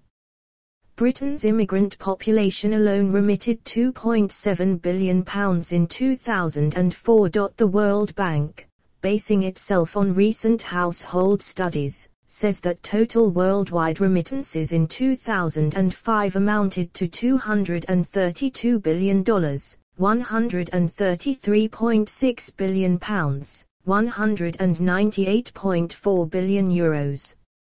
Of these, $167 billion went to developing countries. Real purpose. While immigration controls do not stop the movement of labor, they are nevertheless a potent weapon in the hands of the RUL *. Financial Times, the 25th of April, 2000. World Bank, IMF and Britain's Department for International Development, cited in the Times, the 17th of November, 2005. Financial Times, the 16th of November, 2005. 39 CPGBML in class, for in periods of economic depression and worsening conditions for the working class, which are a recurrent characteristic of the capitalist mode of production, they enable the ruling class to shift the blame for these conditions away from the real culprit, capitalism, and onto foreign workers. These controls are aimed at, and actually achieve, pitting the older established section, many themselves first, second or third generation immigrants, of the working class against those newly arrived. Instead of a united working class fighting against the daily encroachments of capital and for the overthrow of capitalism, the only cause of their misery, one encounters the tragic spectacle of one section of the workers blaming another for conditions none of them are responsible for. This state of affairs assumes ludicrous proportions when second or third generation Irish, Jews and Southern Europeans single out the workers from the Indian subcontinent and the Caribbean as being responsible for the scarcity of jobs, bad housing conditions, lengthening queues at hospitals, etc. The latter in turn blame the Somalis and other recent entrants. This stupid blame game among different sections of the working class would be hilarious were it not so tragic. During the 19th century, the British ruling class had no use for immigration controls. Britain was the workshop of the world and its industry had an insatiable appetite for labor. It also enjoyed the reputation as a generous provider of political asylum and refuge to those fleeing persecution. At that time, free immigration went hand in hand with free trade. By the turn of the century, however, conditions had changed drastically. Britain faced competition from rising industrial powers, notably, Germany, the US and France, at the same time as it was in the grip of a deep economic recession with the resultant rising unemployment, massive cuts in living standards and widespread destitution. The working class responded with a strike wave and an explosion of new unionism, aimed at capitalism and immigration, organizing the unskilled masses of workers, most of whom had been left out of the unions and were treated with contempt by the organized labor movement, which represented only the skilled workers. These attempts to fight back were defeated by the ruling class. All the same, with unemployment a perennial feature and discontent rife among the teeming millions of destitute proletarians, the bourgeoisie needed a weapon to divide, weaken and subdue working-class militancy. It found this weapon in the Aliens Act of 1905, which institutionalized the notion that immigrants alone were responsible for the increasing misery, destitution, squalor and mass unemployment wreaking havoc among the working class. The introduction of this legislation was accompanied by a frenzied anti-Semitic campaign, led by the so-called popular press and demagogic bourgeois politicians, directed against East European Jewish workers fleeing persecution and arriving in the East End of London. One member of Parliament likened the arrival of the Jews to the entry of diseased cattle from Canada. Liberal MP Cathcart Wilson blamed the inability of capitalism to solve the housing problem on the immigrant workers. In a base attempt to rouse the working class against poor immigrants, he demagogically and rhetorically asked, "What is the use of spending thousands of pounds on building beautiful workmen's dwellings if the places of our workpeople, the backbone of the country, are to be taken over by the refuse scum of other nations?" The aristocracy of labor, which constituted the official leadership of the working class movement, fell into line, as was to be expected, and did the bidding of the bourgeoisie. It held the Paul Foot, Immigration and Race in British Politics, 1965, 89 p. Cited in IBID. 41 CPGBML immigrant workers responsible for rising unemployment and deteriorating conditions. From 1892 on, that is, more than a decade before the enactment of the Aliens Act, the TUC called for a complete end to all immigration. Ben Tillett, the Dockers leader, addressed the immigrant workers thus: "Yes, you are our brothers, and we will do our duty by you. But we wish you had not come." In 1903, and in the years following, the TUC passed a number of resolutions demanding tough legislation against immigrant workers, who, it alleged, were stealing its members' jobs, the Dockers Union being the most vociferous in this context. Irrespective of their sufferings, the talents they bring with them, or their contribution to the economic, cultural and social life of the host country, the ruling class of Britain, or indeed of any other capitalist country, has routinely stoked up anti-foreign sentiments, leading, in times of war, to blind nationalism and roguish patriotism. The eve of the First World War coincided with a series of strikes in Britain, with 4 times the number of days lost through strikes as at the beginning of the 20th century. The National Dock and Rail strikes of 1911 were followed by a miners' strike in 1912. The outbreak of the war in 1914 furnished the perfect pretext for the British ruling class to unleash national jingoism on an unprecedented scale. Within weeks of the commencement of the war, the Aliens Restriction Act and the Defence of the Realm Act were rushed through Parliament. Under these pieces of draconian legislation, while nearly 29,000 Germans and Austrians were instantly expelled, another 32,000 non-British nationals were locked up in detention centres to remain there for the duration of the war. Asterisk quoted in Ruth Brown, Opposite.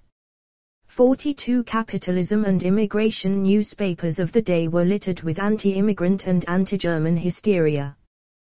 Typical of the anti-immigrant venom was the Cardiff Herald, which wrote, "You know, we know and they know that a Chinaman isn't worth a toss as a seaman, that his only claim to indulgence is that he is cheap." On the anti-German national chauvinist front, Horatio Bottomley, editor of John Bull, the magazine with the largest weekly circulation at that time, wrote, "I call for a vendetta against every German in Britain, whether naturalized or not.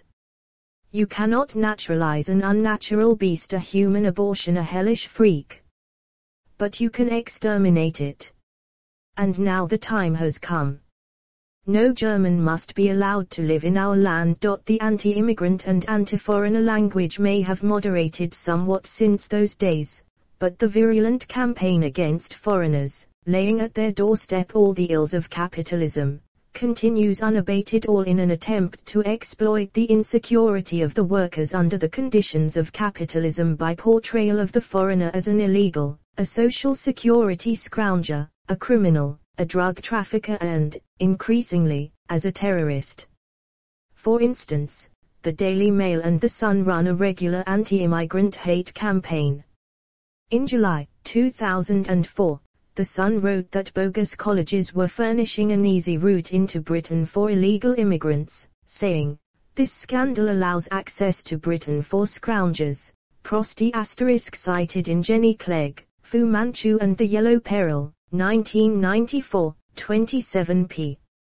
John Bull, the 15th of May, 1915. 43 CPGBML tuts, crooks and perhaps even terrorists. In the run-up to the May 2005 general election, Michael Howard, the then conservative leader and himself the son of Jewish immigrants, leading a totally discredited party and with little to offer to the electorate, in typical scoundrelly fashion, latched onto the question of immigration. In a full-page advertisement in the Sunday Telegraph, he set out the Tory racist stall, claiming that there are literally millions of people in other countries who want to come and live here. Britain cannot take them all. Labour countered it by an equally racist response. The Home Secretary, Charles Clarke, assured the electorate in a strategy document on immigration that, his top priority was public confidence in the immigration system. To counter the Tories' proposed quota system, Labour put forward a points system. Michael Howard also called for immigrants to be screened for diseases, following which the Daily Mail carried the banner headline, "Our NHS, not the World Health Service." The intended incendiary effect of this front-page headline is not hard to realize. Gary Silverman, commenting upon the attempts of the Conservative and Labour parties to present immigration as the Sunday Telegraph, the 23rd of January, 2005. Daily Mail, the 16th of February, 2005. 44 Capitalism and immigration greatest threat facing the UK today, had this to say, with general elections expected this year, the country's two major political parties are tripping over each other, trying to appear tougher on immigration. Labour wants a points system that would encourage only skilled workers to settle in the UK. The Conservatives favour quotas for foreign migrants. It's hard to avoid the impression that both parties are using the immigration issue to appeal to the less admirable instincts of the British public. Gary Silverman is from New York. As such, he has personal experience of living in a city, which, in the words of Lenin, is like a mill which grinds up national distinctions and turns people of various nationalities into Americans without in the least threatening American identity. And what is taking place on a grand, international scale in New York, and in London, Paris, Rome, Madrid and Berlin, we may add, is also taking place in every big city and factory settlement. In an effort to assuage the fears of the average Briton aroused to anti-immigrant frenzy by the unscrupulous bourgeois politicians and the press alike, Mr. Silverman goes on to say, "From my perspective as a New Yorker, all this rhetoric about the UK being overrun by immigrants seems comical. In New York we are always being overrun by immigrants and the main consequence is the food tends to improve with each new group * migrants, the more the merrier." By Gary Silverman, Financial Times, the 12th of February, 2005. Critical remarks on the national question by V.I. Lenin, December 1913. Collected Works, Vol 20, 29 p. 45 CPGBML of Arrivals. My last neighborhood, in the borough of Queens, was positively surreal in its ethnic composition. We had ethnic Chinese from Argentina, ethnic Indians from Guyana, Jews from Uzbekistan, Jews from Afghanistan and Russian-speaking Koreans. We all survived. What is missing from the UK debate is a fully formed view of why migrants have been flocking to cities like London and New York. They are arriving because there is work to be done. Mr. Silverman pokes special fun at the Conservatives, who are supposedly believers in free markets. What is more, they are not doing any favours to British business by standing in the way of cheap labour, when in fact they should be fighting for more immigration as a way to lower labor costs, adding sarcastically that these guys can't even get their part in the class war right. No, Mr. Silverman, these guys have got their part in the class war right. They have access to all the cheap labor that British capital needs. The availability of the cheap labor is facilitated all the more easily through immigration controls, with the consequent division into legal and illegal workers, which turns the latter, illegal workers, into the most exploitable material, while at the same time blaming them for all the calamities emanating from the normal workings of the capitalist system, and thus pits one section of the working class against another to disunite and weaken the entire working class movement. Their dirty work, done through such incendiary assertions and demagogic electoral platforms, the gutter press and the respectable bourgeois politicians alike leave the rest to fascist thugs to attack foreigners and the police to harass immigrant minorities and make their lives even more miserable than already is the case through surveillance, knocks on the door at night, raids, arrests and summary deportations. Given the hysteria skillfully manufactured by the respectable bourgeois 46 capitalism and immigration politicians and the gutter press, and the near absence of any working class attempt to counter it, it is not surprising that a Mori poll for the Financial Times found in August 2004, just before the last general election, that 30% of people cited immigration and race relations as being among the most important national issues, compared with 14% in 2001 and only 3% in 1997, immediately after Tony Blair's first landslide victory. Continuing the same old shameful game of divide and rule, the present-day imperialist bourgeoisie is employing every weapon in its armory to divide the working class along national, religious and racial lines. European ministers, members of parliament, bourgeois journalists and mainstream media routinely refer to the asylum seekers, who are the victims of imperialist wars and imperialist-inspired civil strife, as bogus applicants with manifestly ill-founded claims, whose applications must be rejected, for to do otherwise would be an abuse of asylum rights and would open the floodgates to the entry of undeserving hordes and cause a complete breakdown of the mechanisms for regulating the flow of asylum seekers.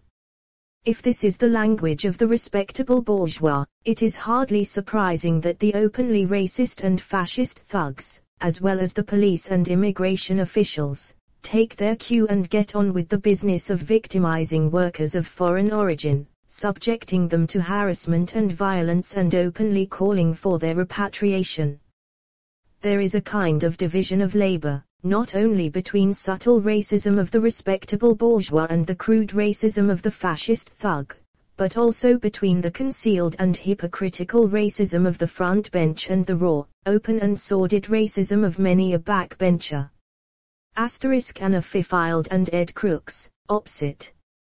47 CPGBML. Thus, one representative of the right, making the case against immigration back in 1991, argued that Britain could not accept every James Frederick Bonga Bonga as that would result in 100,000 people settling in Burton, doubling the number of families in bed and breakfast and an additional 100,000 on Social Security. These were not the words used by the National Front, but by Ivan Lawrence, the influential chairman of the Conservative Home Affairs Backbench Committee and MP for Burton. Ivan Lawrence was by no means alone in expressing such rabidly anti-immigrant sentiments. His colleague, Tory MP David Evans, also speaking in November 1991 on immigration, asked the rhetorical question, why should this country be the world's dumping ground for asylum seekers? These two gentlemen were only following in the footsteps of Peter Griffith, who in 1964 won the Smethwick parliamentary seat on the back of the racist slogan, "If you want a nigger for a neighbor, vote Labour." The open racism of the type mentioned in the preceding paragraphs was merely an accurate reflection of the respectable racism of the then Tory Prime Minister John Major. Arguing for strong European borders against immigrants, Major said, "We must not be wide open to all comers simply because Paris, Rome or London seem more attractive than Bombay or Algiers." He urged the need to guard against a torrent of the Scotsman, the 14th of November, 1991. 48 Capitalism and immigration. Illegal immigrants, drug pushers, criminals and terrorists.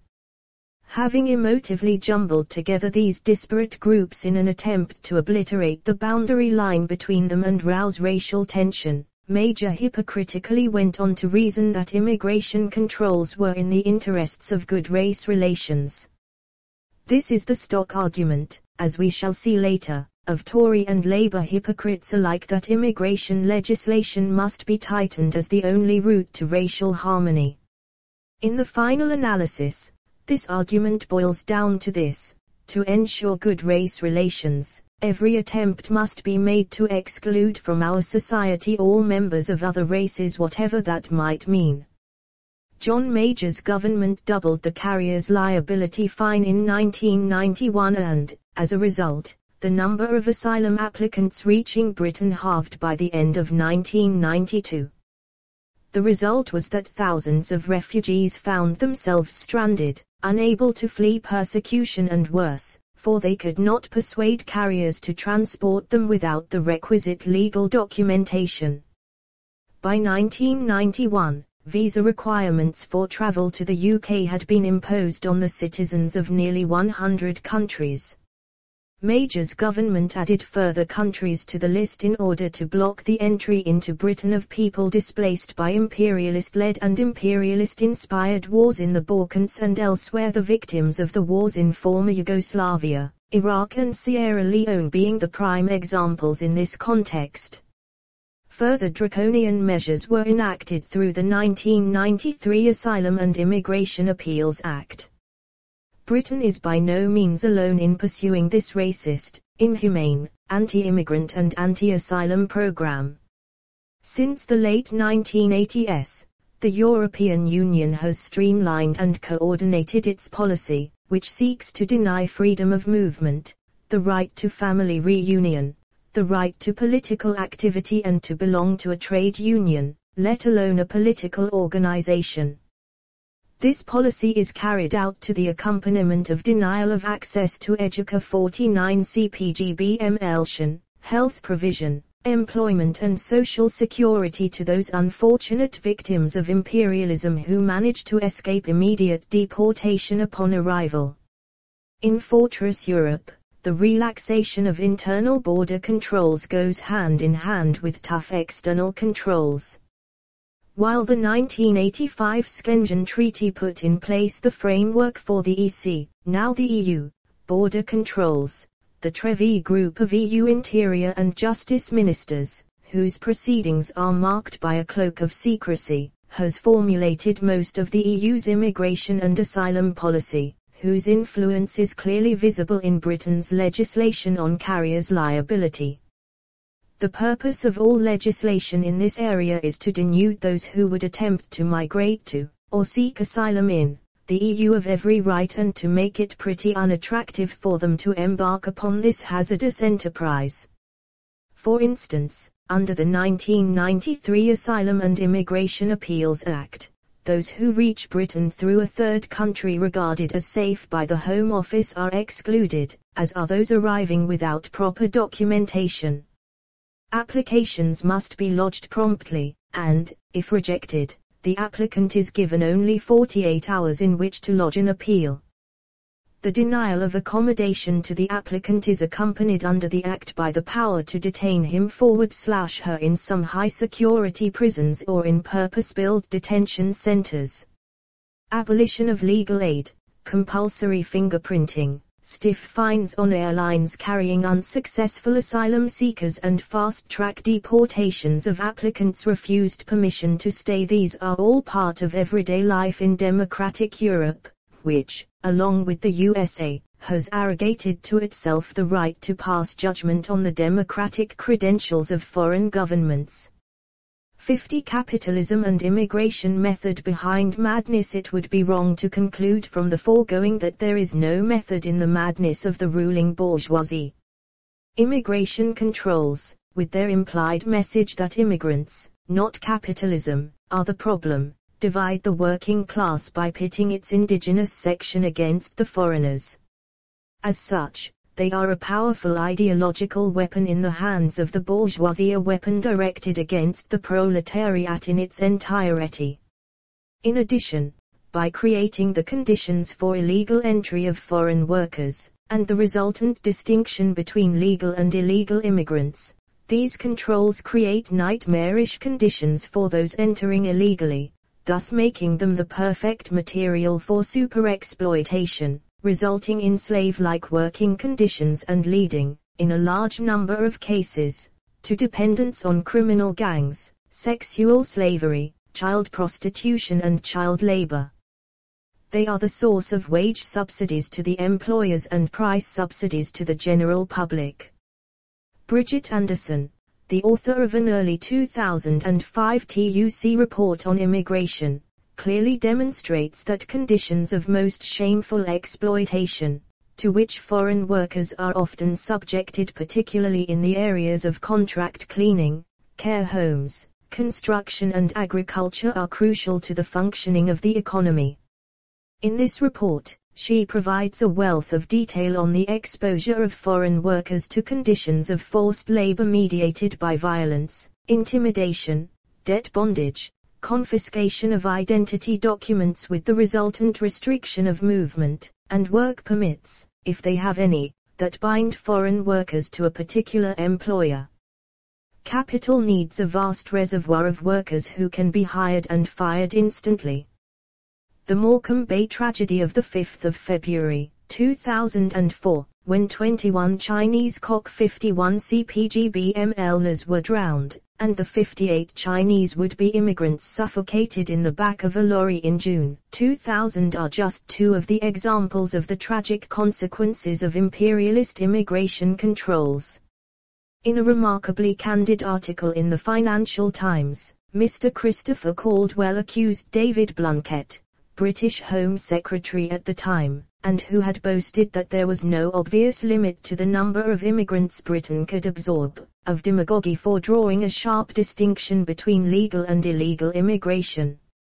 And this because if mass migration is a natural outgrowth of the global economy, it is precisely illegal immigration, not legal, that provides the economic bonanza. A Bangladeshi physicist who joins a university in Los Angeles or Paris on a work visa will probably produce as much and get paid as much as his American or French colleagues. It is his impoverished compatriot, the illiterate Bangladeshi janitress working for less than the minimum wage, who is the revolutionary figure. She and others like her enable lifestyles that would otherwise be impossible. You can see why the leftist insistence on the term undocumented immigrant for illegal alien is not mere political correctness. To call immigrants illegal is just to misname the subsidy they provide to employers through their ineligibility for insurance and minimum wage laws. Economically, it is worth having such immigrants only if they live under a different political regime. Let us take the example of the USA in this context. There are reliably said to be 12 million illegal, undocumented, immigrants in the US, including 6 million Mexicans, with a continued Financial Times, the 22nd of November, 2003, our emphasis. 52 Capitalism and Immigration. Annual inflow of undocumented Mexicans estimated to be in the order of 500,000. Illegal Mexicans represent 18% of Los Angeles' construction workforce and account for 10% of the total labor force in a region that generates 30% of California's gross product.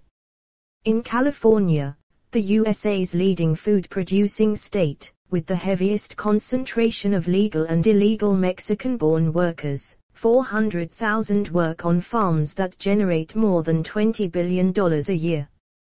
California is believed to be home to about 50% of all illegal Mexicans in the USA, although the demand for labor is taking them all across the country. In Washington state, where farming is the third largest industry, fruit growers claim that up to 70% of the 70,000 they employ at peak harvest times are illegal. Reliable estimates have it that 600,000 of the USA's farm labor force of 4 million carry no documents. Driven by desperation and destitution, on average 300 Mexicans lose their lives every year as they run the wire to undertake the lowest paid jobs in the USA. And their contribution to the U.S. economy may be gleaned from an estimate by the Cato Institute, according to which the cost of fruit and vegetables would increase by 6% if U.S. farms were denuded of illegal farm workers.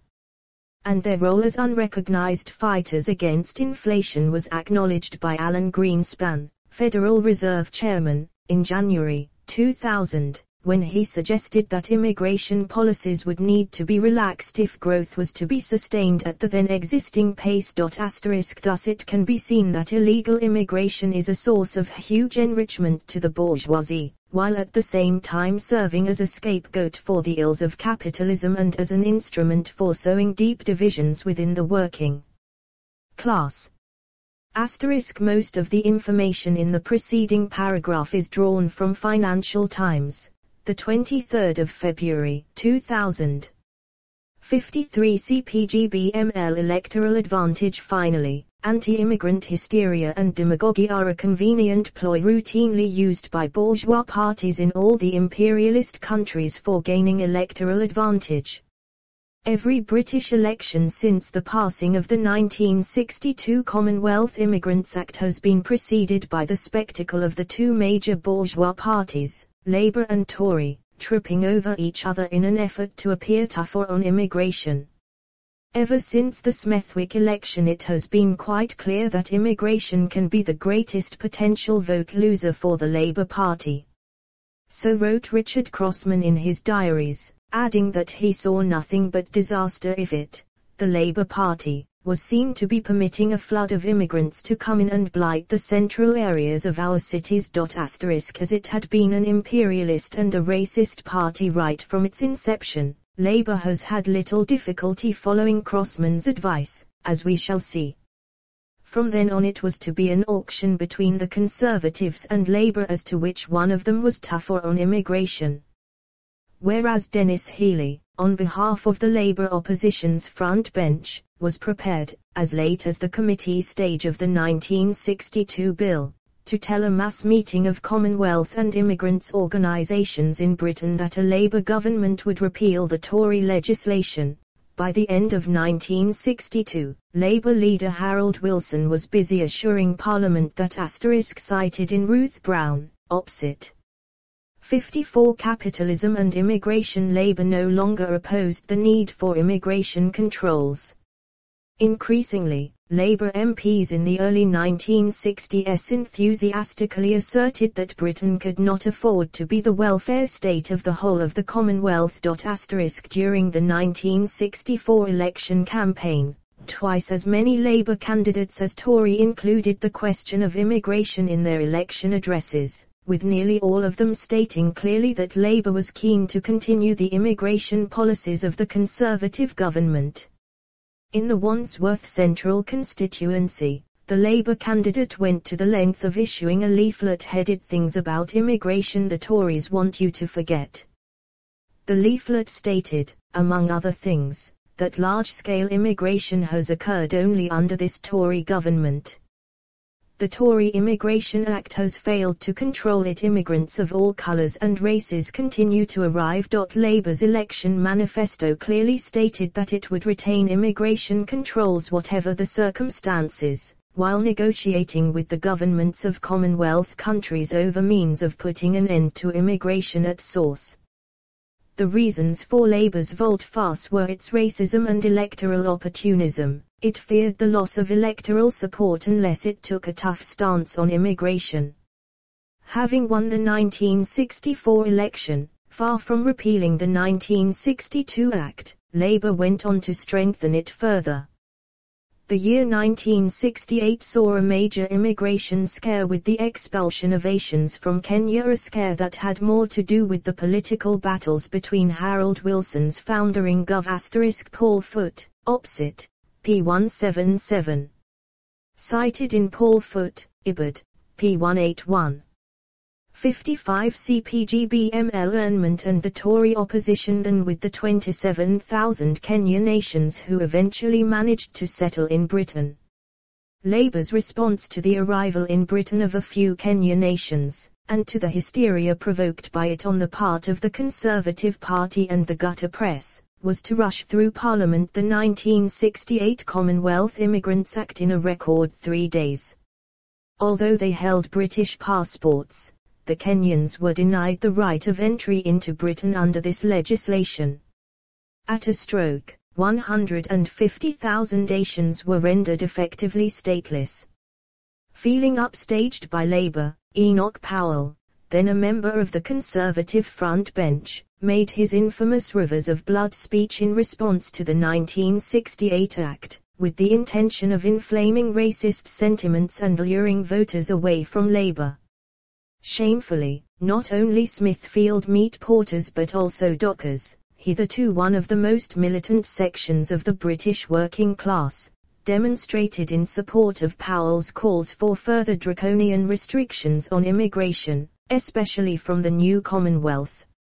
At the same time, an opinion poll revealed that 74% of the British population backed Powell's views.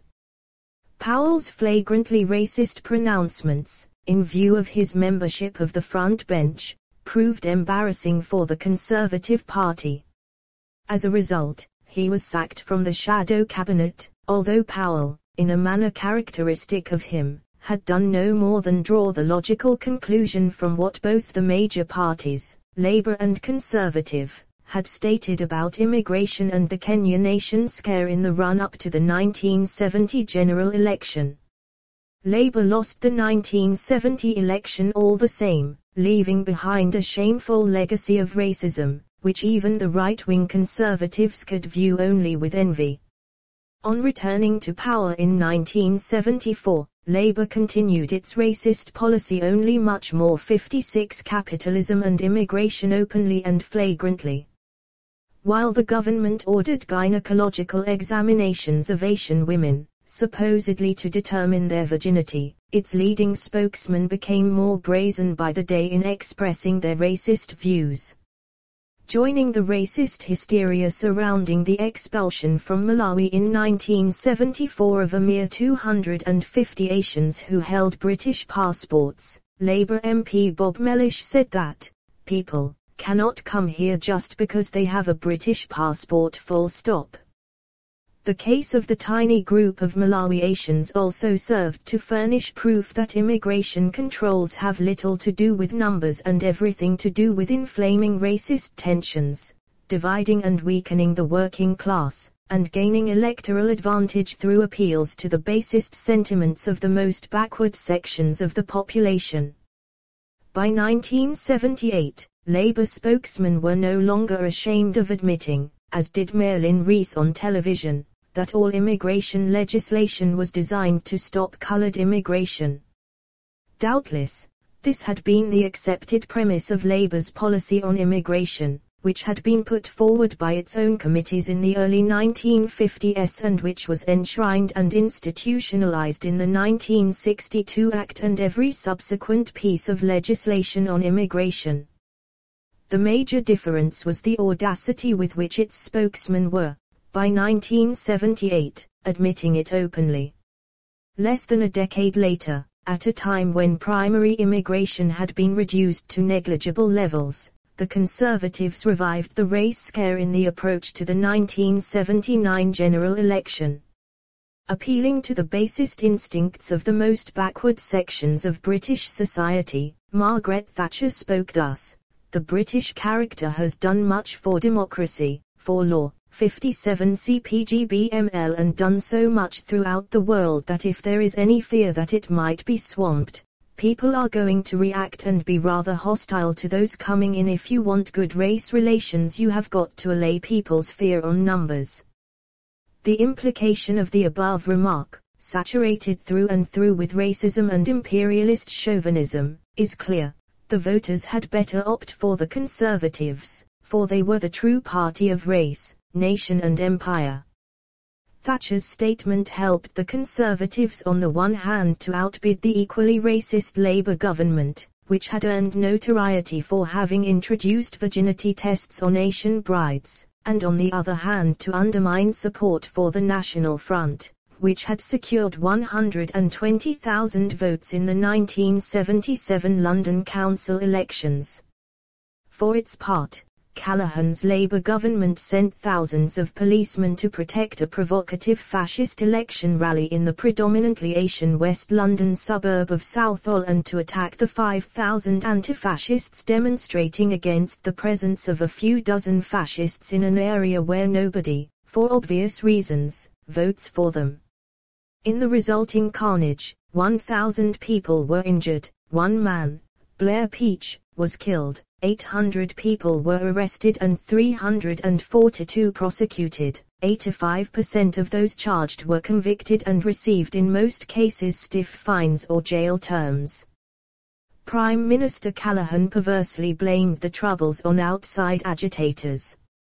In spite of this shameful behavior, Labour went on to lose the 1979 general election, for during its term of office it had attacked working-class living standards through the social contract with the trade union leadership, presided over the tripling of unemployment from 500,000 to 1.5 million, instituted savage cuts in health, education and welfare services, at the same time as galloping inflation further 58 capitalism and immigration eroded the purchasing power of pensioners as well as of those in work.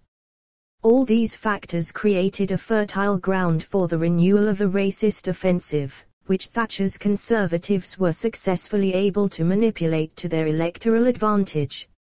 Labour's parting contribution to further tightening immigration controls was its Green Paper on Nationality Law, several proposals of which were later incorporated into the Nationality Act 1981 by the incoming Thatcher Conservative government. This act took away the right of citizenship from a large number of the new Commonwealth citizens, who had until then been classed as British citizens. The Nationality Act was introduced to the accompaniment of boastful, not to say shameful, claims by many a Conservative MP that racism amongst British people was a natural instinct. Conservative MP Tony Marlowe had these delightful words to utter in this context: "People have criticised these measures because they say they are racialist," as if a word of abuse. What does racialist mean? It means tribal. After all, man is a tribal animal. We have a feeling of kith and kin for people like ourselves, with our background and culture. With this open wearing of the racist badge with pride by mainstream Conservative MPs, not surprisingly, groups further to the right felt much encouraged and emboldened during Thatcher's first term as Prime Minister. The notorious Monday Club was reactivated by the likes of Enoch Powell and Harvey Proctor, both Tory MPs, and the club's Immigration and Repatriation Policy Committee regularly advocated in the early 1980s the forced repatriation from Britain of 100,000 new Commonwealth immigrants every year.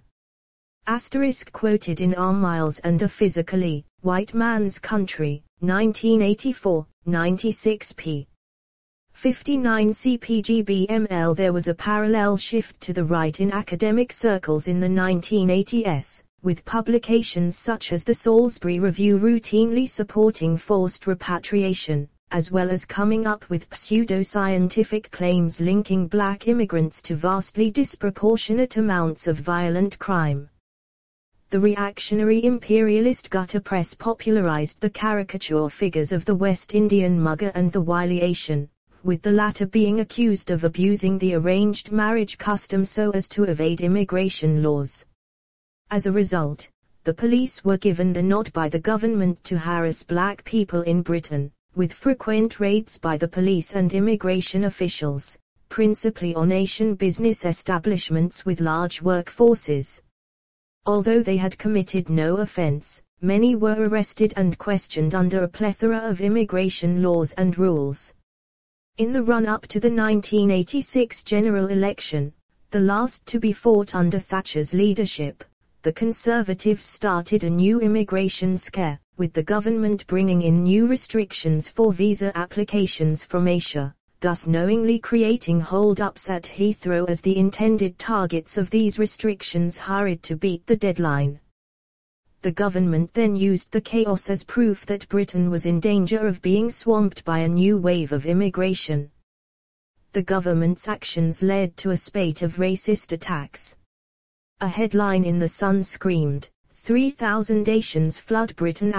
Not surprisingly, the same night, some local racist thugs daubed 3,000 more and Paki Patel across the entrance door of a Nation newsagent. Notwithstanding the deplorable spelling, there was no ambiguity about the message behind these slogans. The Sun, the 15th of October, 1986. 60 Capitalism and Immigration in the run-up to the 1997 general election, which brought Blair's Labour into office, in the auction over race and immigration, while the Conservative spokesman, Michael Howard, desperately tried to put clear blue water between his Conservative Party and Labour, in attempting to play the race card yet again. Jack Straw, then Labour's shadow Home Secretary, retorted by truthfully asserting that you couldn't get a cigarette paper between Labour and the Tories over the question of immigration. Thus, by its own admission, Labour's policy on immigration is identical to that of the Conservative Party. They are as racist as each other. Labour had correctly characterised the 1993 Asylum Act, enacted by the Conservative government, as shabby and mean. Since coming to power, it has gone much further. Enduring bond between state and unofficial racism. Racism has been at the heart of immigration legislation in Britain. A cabinet committee set up by Labour as far back as 1951, when the demand for immigrant labour was extremely high, and British politicians and businessmen were engaged in the active recruitment of foreign workers, recommended that immigration restrictions in the future should, as a general rule, be more or less confined to coloured persons. These recommendations were to be built on by successive British governments in a series of legislative measures. This fact is of cardinal importance, for it summarily disposes The Guardian, the 3rd of March, 1995. Our miles and are physically opposite. pp 148-49. 61 CPGBML of the myth that if governments do not take decisive action against the entry of foreign workers, extreme right and racist organizations will exploit public fears. Better then, so runs the argument, let Jack Chirac and Tony Blair construct the new European fortress than hand the keys to Jean-Marie Le Pen's Front National and its British counterparts. The truth, however, is that there is a close, strong and enduring bond between state racism and the racism of the unofficial fringe organizations. Each time the state enacts restrictive and racist legislation, it not only takes on board and implements a part of the policies and program advocated by the racist groups, it also encourages the latter to make further demands in the area of immigration policy. For every piece of immigration legislation, with its implicit message that the arrival of foreign workers, especially black, is an unmitigated disaster, that it is these foreign workers, not capitalism, who are responsible for all the ills of present-day society, constitutes a standing incitement to racism. Labour and Conservatives alike have resorted to the demagogic pretext that strict immigration controls are essential for good relations and to keep fascism at bay. In the memorable phrase of Labour's Roy Hattersley in 1965, without integration, limitation is inexcusable, without limitation, integration is impossible. In modern speak, Roy Hattersley's syllogism parades as firm but fair immigration controls. While the explicit basis of Hattersley-like assertions is that the fewer the immigrants the better it is for harmonious race relations, their implicit message is that only the total absence of foreign workers can keep racial peace. The truth is that these assertions are made by bourgeois politicians to lend a veneer of respectability and moral legitimacy. 62 Capitalism and Immigration to the racist immigration legislation and controls instituted by the state. For it is crazy to believe that unleashing immigration officers to practice racism at the point of entry, and to let the police loose on ethnic minorities in fishing raids, is the best means of promoting integration and good race relations and keeping the racists at bay. In the name of saving Britain from the far right, the two major bourgeois parties, Labour and Tory, are tripping over each other to adopt the policies advocated by insignificant fascist organizations. Writing in The Observer, Nick Cohen presented the Blair government's position on immigration and asylum in these sarcastic terms: unless they are tough on crime and drive asylum seekers into prisons and beggary, say the Blairites, the streets will be filled by men in black leather itching to invade Poland.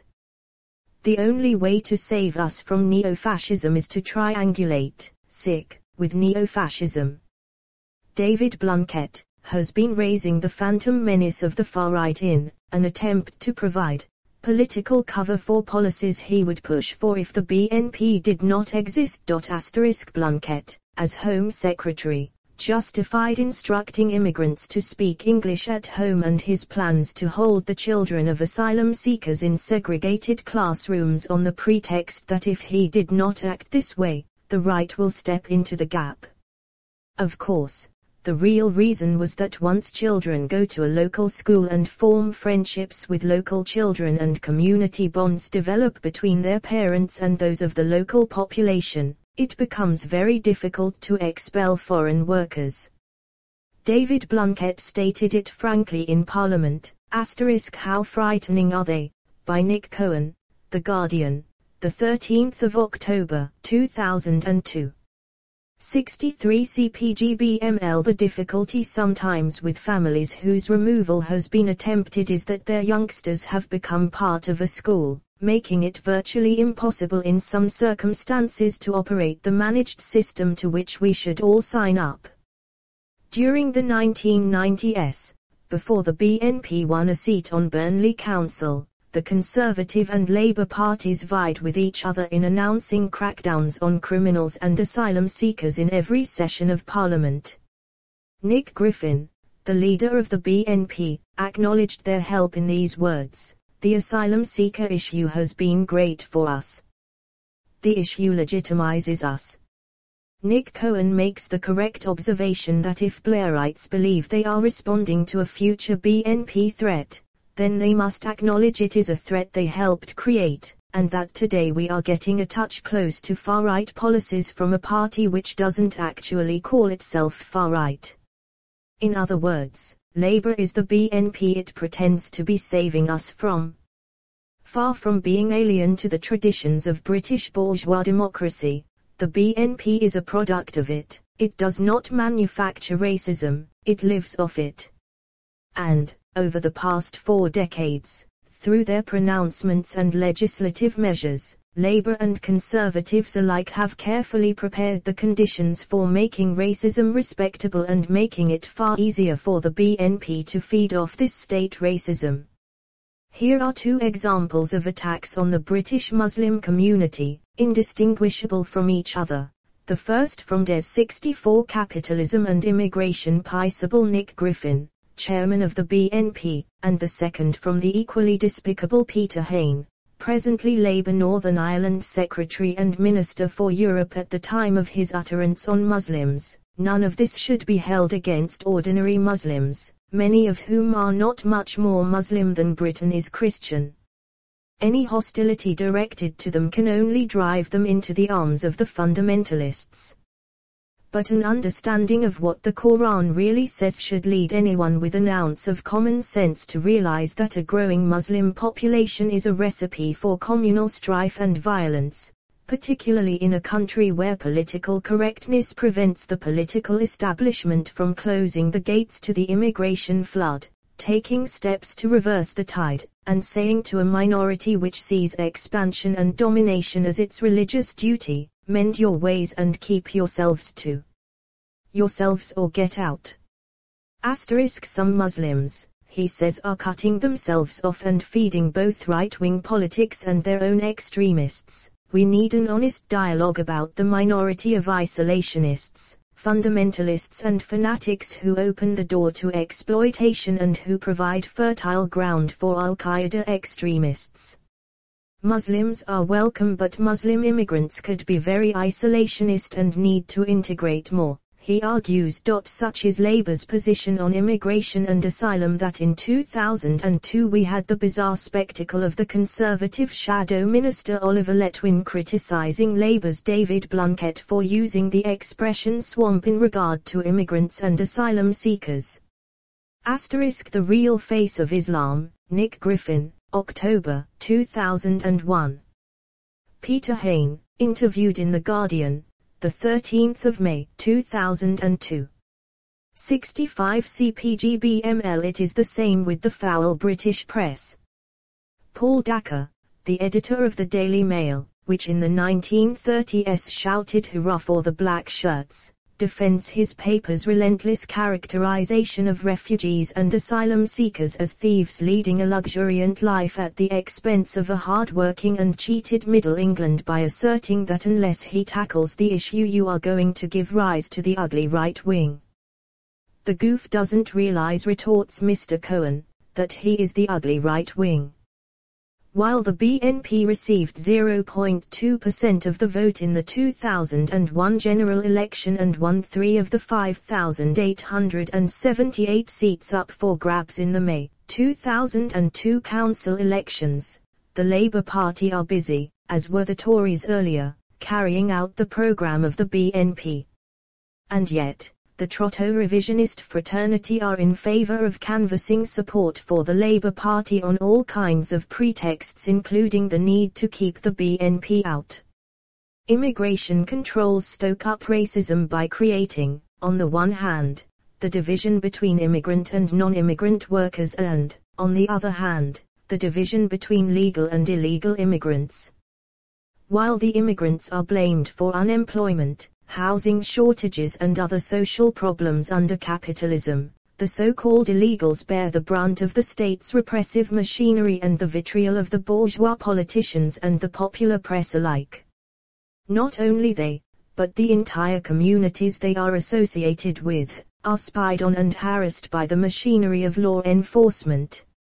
Here is just one example of the hysteria surrounding these unfortunate victims of imperialism. Under the provocative and racially inflammatory banner headline Lunatic Asylum, The Sun of the 14th of February, 2001 stated that whereas 3,200 new illegal immigrants were setting up home in Britain every month, swamped immigration officials are kicking out just 12 new bogus asylum seekers a month. 66 Capitalism and Immigration, adding that the fiasco was a bitter blow to Home Secretary Jack Straw, who had claimed that he was winning the war on illegal immigrants. The scoundrels of the Immigration Service Union joined this racist campaign, stating that the Home Office is stretching the truth. People on the streets know exactly what's going on and can see it day by day. 100,000 people applied for asylum in 2000, out of which 79,000 were judged to be bogus. Of these, 9,000 were deported. The Immigration Union declared these removal figures to be misleading as they made no distinction between voluntary and forced removals. The union's claim was clearly aimed at undermining the government's efforts to be seen as being tough on asylum seekers and was eagerly seized upon by the opposition Conservatives as an electoral windfall with which to portray Labour as a soft touch on immigration. The Immigration Union obviously relishes far more the spectacle of forced removals, with all the attendant publicity and the racist hysteria, than the voluntary and quiet departure of rejected claimants. Through a division between legal and illegal workers, ethnic minorities, especially non-white workers, are perceived, and targeted, by the police and immigration service as potential illegals whose immigration status must be checked before allowing them access to jobs, housing, education, healthcare and benefits, thus effectively turning employers, doctors, benefit officers and local government employees into immigration officers. This is not the road to integration. On the contrary, it is the surest means of institutionalizing and firmly entrenching racism in every school, hospital, doctor's surgery, benefit office and local authority. For our part, we are firmly of the opinion that it is not in the 67 CPGBML interests of the proletariat to stand for privileges for any nationality, national or racial grouping. The proletariat stands for and welcomes every kind of assimilation except that which is founded on force or privilege. The 7 decades of the existence of the Soviet Union shall forever bear eloquent testimony to the fact that it is capitalism, not racial, religious and national differences, that prevents people from living in fraternal harmony and friendship, and that causes fratricidal warfare between people of diverse backgrounds. Socialism alone can bring real peace and friendship among the masses of people by removing the conditions of insecurity that surround the working people everywhere under capitalism: crises of overproduction, unemployment, homelessness, destitution, poverty and war. The problem can be solved only by proletarian revolution, through the seizure of state power by the proletariat and, by means of this, the transformation of the socialized means of production into public property, and organizing socialized production on the basis of a predetermined plan, and thus lay the basis for an unbroken, constantly accelerated development of the productive forces, and therewith for a practically unlimited increase of production itself. To accomplish this universal act of emancipation is the historical mission of the modern proletariat.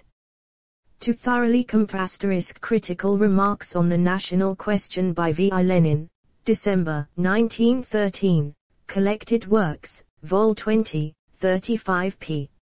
F. Engels, Anti-Düring, 1877, Moscow, 1954, p. 387. 68. Capitalism and immigration hend the historical conditions and thus the very nature of this act, to impart to the now oppressed proletarian class a full knowledge of the conditions and of the meaning of the momentous act it is called upon to accomplish. This is the task of the theoretical expression of the proletarian movement, scientific socialism. Immigration, productivity growth, imports, outsourcing. Besides, the question of immigration cannot be considered in isolation from technological change, growth in productivity, export of capital, outsourcing and the growth of cheap imports.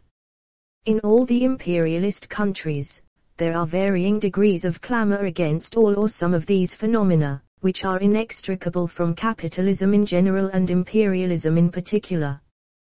One of the principal characteristics of imperialism is the export of capital.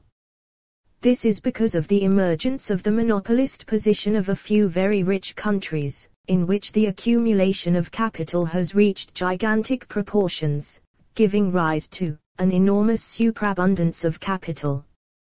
The necessity for exporting capital arises from the fact that in a few countries capitalism has become overripe and capital cannot find a field for profitable investment. Hence the need to export this surplus of capital.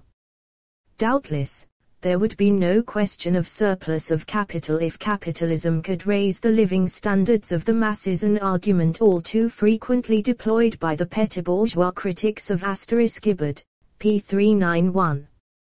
V.I. Lenin, Imperialism, the Highest Stage of Capitalism, 60 p. 69 CPGBML Capitalism. But capitalism would not be capitalism if it did such things. Imperialism is in the business of making the maximum profit. It therefore exports surplus capital to places where an opportunity for making such a profit presents itself. Since Lenin's day, the export of capital has accelerated enormously, especially during the past 3 decades.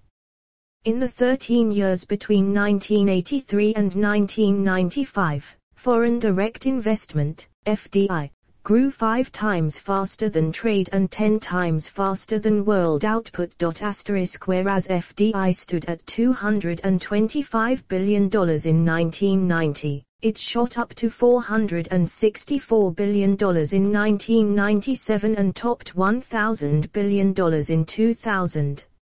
Of these colossal sums, 3/4 are accounted for by flows between imperialist countries, these flows almost entirely going towards mergers and acquisitions, M&A, while 1/4 is exported to developing countries. the importance of the latter as an avenue for imperialist export of capital, and thus for enhancing the latter's profitability, may be judged from the fact that FDI flows into the developing countries, while running during the second half of the 1980s at an annual average rate of $15 billion, rose to a peak level of $241 billion by 1996. Following the turmoil in Asia in 1997, FDI flows into the developing countries fell sharply to about $150 billion in 1997, but have recovered since then and stood at $233 billion at the end of 2004. Between 1980 and 1996, global FDI stock rose from 10% to 21% of global GDP, while the share of trade in the global GDP remained broadly constant, thus proving that global integration is being accelerated more through investment, i.e., export of capital, than trade, i.e., export of commodities. The Economist, the 24th of June, 1995. Financial Times, the 30th of September, 2005. Financial Times, the 4th of September, 1998. 70 Capitalism and Immigration in 1997. The accumulated stock of FDI was estimated to stand at $3,500 billion, more than twice the sum of $1,700 billion it was in 1990, 90% of it accounted for by multinational companies, MNCs, from the rich imperialist countries and 69% from just 5 ultra-imperialist countries, namely, the USA, Britain, Germany, France and Japan.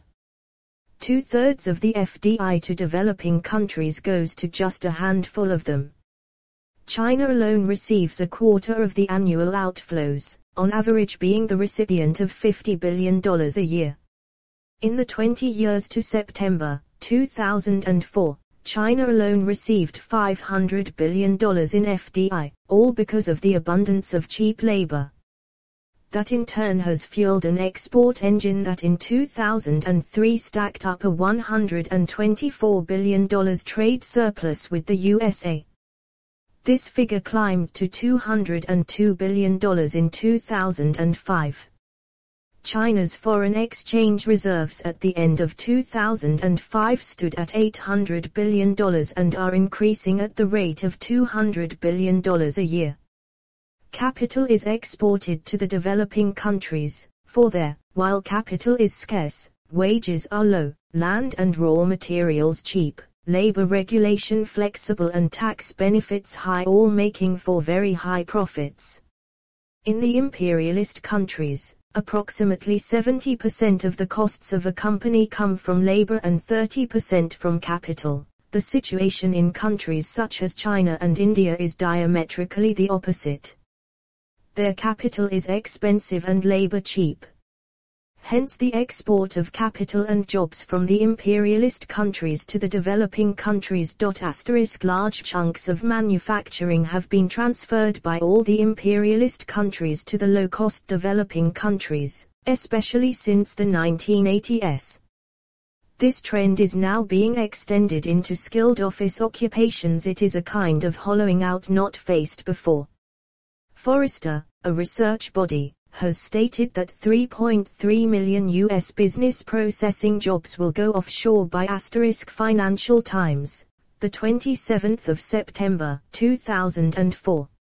71 CPGBML 2015, joining the 400,000 already gone, while a Berkeley University estimate puts the loss of white-collar jobs at 14 million.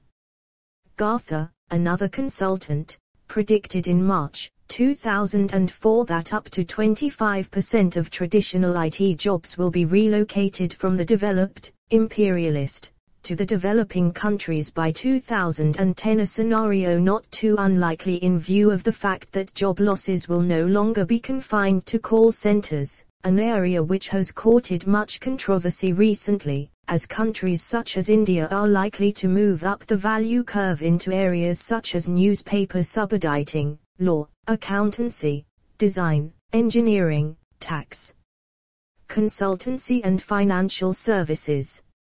Half of all European companies plan to move more services offshore. Presently, UK companies account for 61% of European service jobs shifted offshore, followed by Germany and the Benelux countries, Belgium, the Netherlands and Luxembourg, with 14% each. According to Forrester Research, 1.2 million European IT and service jobs will move offshore by 2015, nearly three-quarters of these from the UK. Developed countries that fail to relocate these jobs abroad, says Forrester, will simply be left behind and become far less competitive. On the opposite side, the headcount at Indian call centers quadrupled in the 3 years to September 2004 to more than 350,000 and has been rising. India turns out 2.5 million English-speaking graduates a year. As such, it provides a vast reservoir of competent but cheap labor, which allures companies in Europe and America to relocate their back-office jobs there. Not just Bangalore and Hyderabad, but many other towns are becoming centers for such relocated activity. Be it said in passing that India has more than 50 towns with a population of 500,000 or more.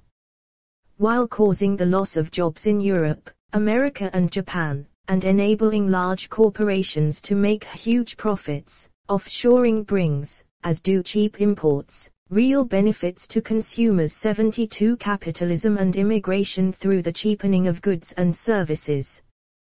Besides, it must not be forgotten that Britain and the USA are themselves popular offshoring destinations. In 2002, the US and UK, were the two largest exporters of commercial services.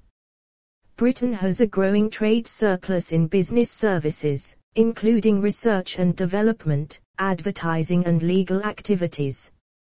All the same, it is undoubtedly the case that offshoring, outsourcing, along with cheap imports and capital exports, is a source of job losses and lowering levels of pay in the imperialist countries. Large though the job losses are through outsourcing, cheap imports and capital exports, they are as nothing compared with the job losses in the imperialist countries through routine rounds of savage restructuring and increases in productivity. For instance, in the USA, output per hour in the non-farm business sector rose at a rate of 4% in the 3 years from 2001-03 inclusive, while the economy grew at a little over 2%. The resulting fall in employment was inevitable. The decline in manufacturing employment, at 2.63 million between March 2001 and January 2004, was higher than in the entire economy, at just 2.35 million. By January 2004, employment in manufacturing was 17% below that in June 2000. During this period, the cause of job losses was a 17% increase in output per worker, while the output fell by a mere 3%. The USA today produces twice as many manufactures as it did 2 decades ago and with even fewer workers. Information technology decimated the jobs of armies of clerks, replacing them with educated and relatively better paid workers. It is reliably estimated that between 7 and 8%, 7 to 8 million, of U.S. private jobs are lost every quarter. Attacking the cheap imports of goods and services is no more sensible than the export of capital and rises in productivity. Since rising productivity is a far greater source of job losses under capitalism than cheap imports, why is there not 73 CPGBML such a hue and cry against productivity growth?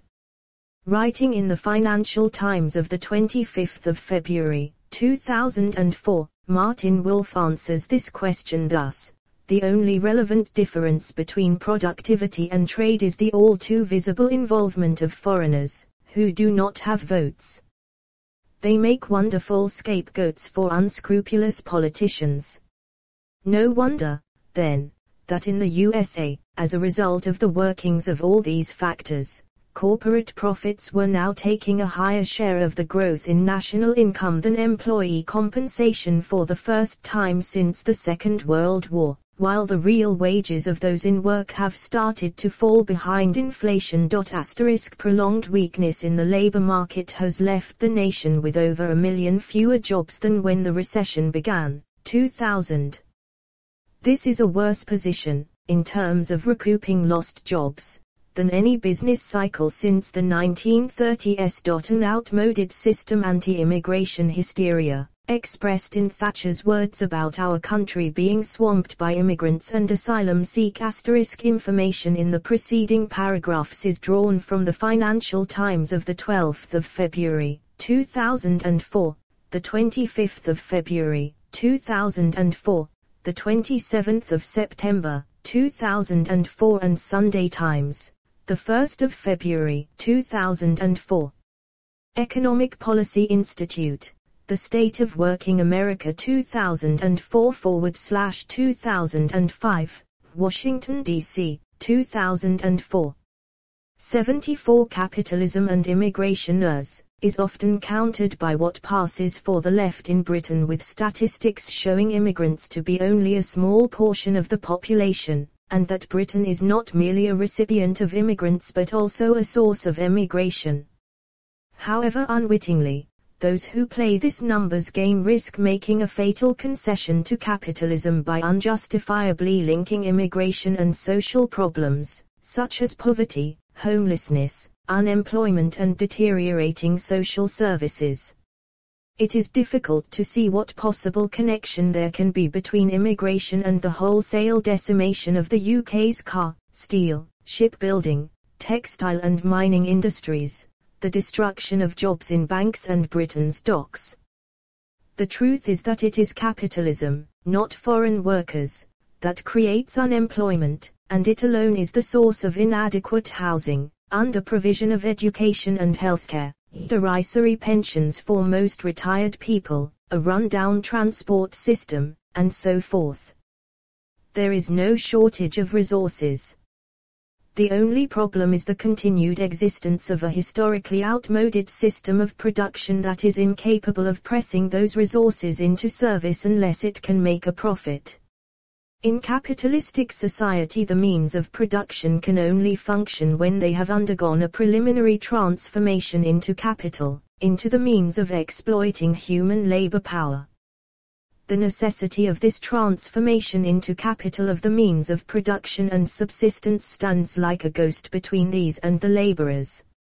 It alone prevents the coming together of the material and personal levers of production. It alone forbids the means of production to function, the workers to work and live. Under this system of organized robbery, destitution and F. Engels, Anti-Düring, 1877, Moscow, 1954, p. 383.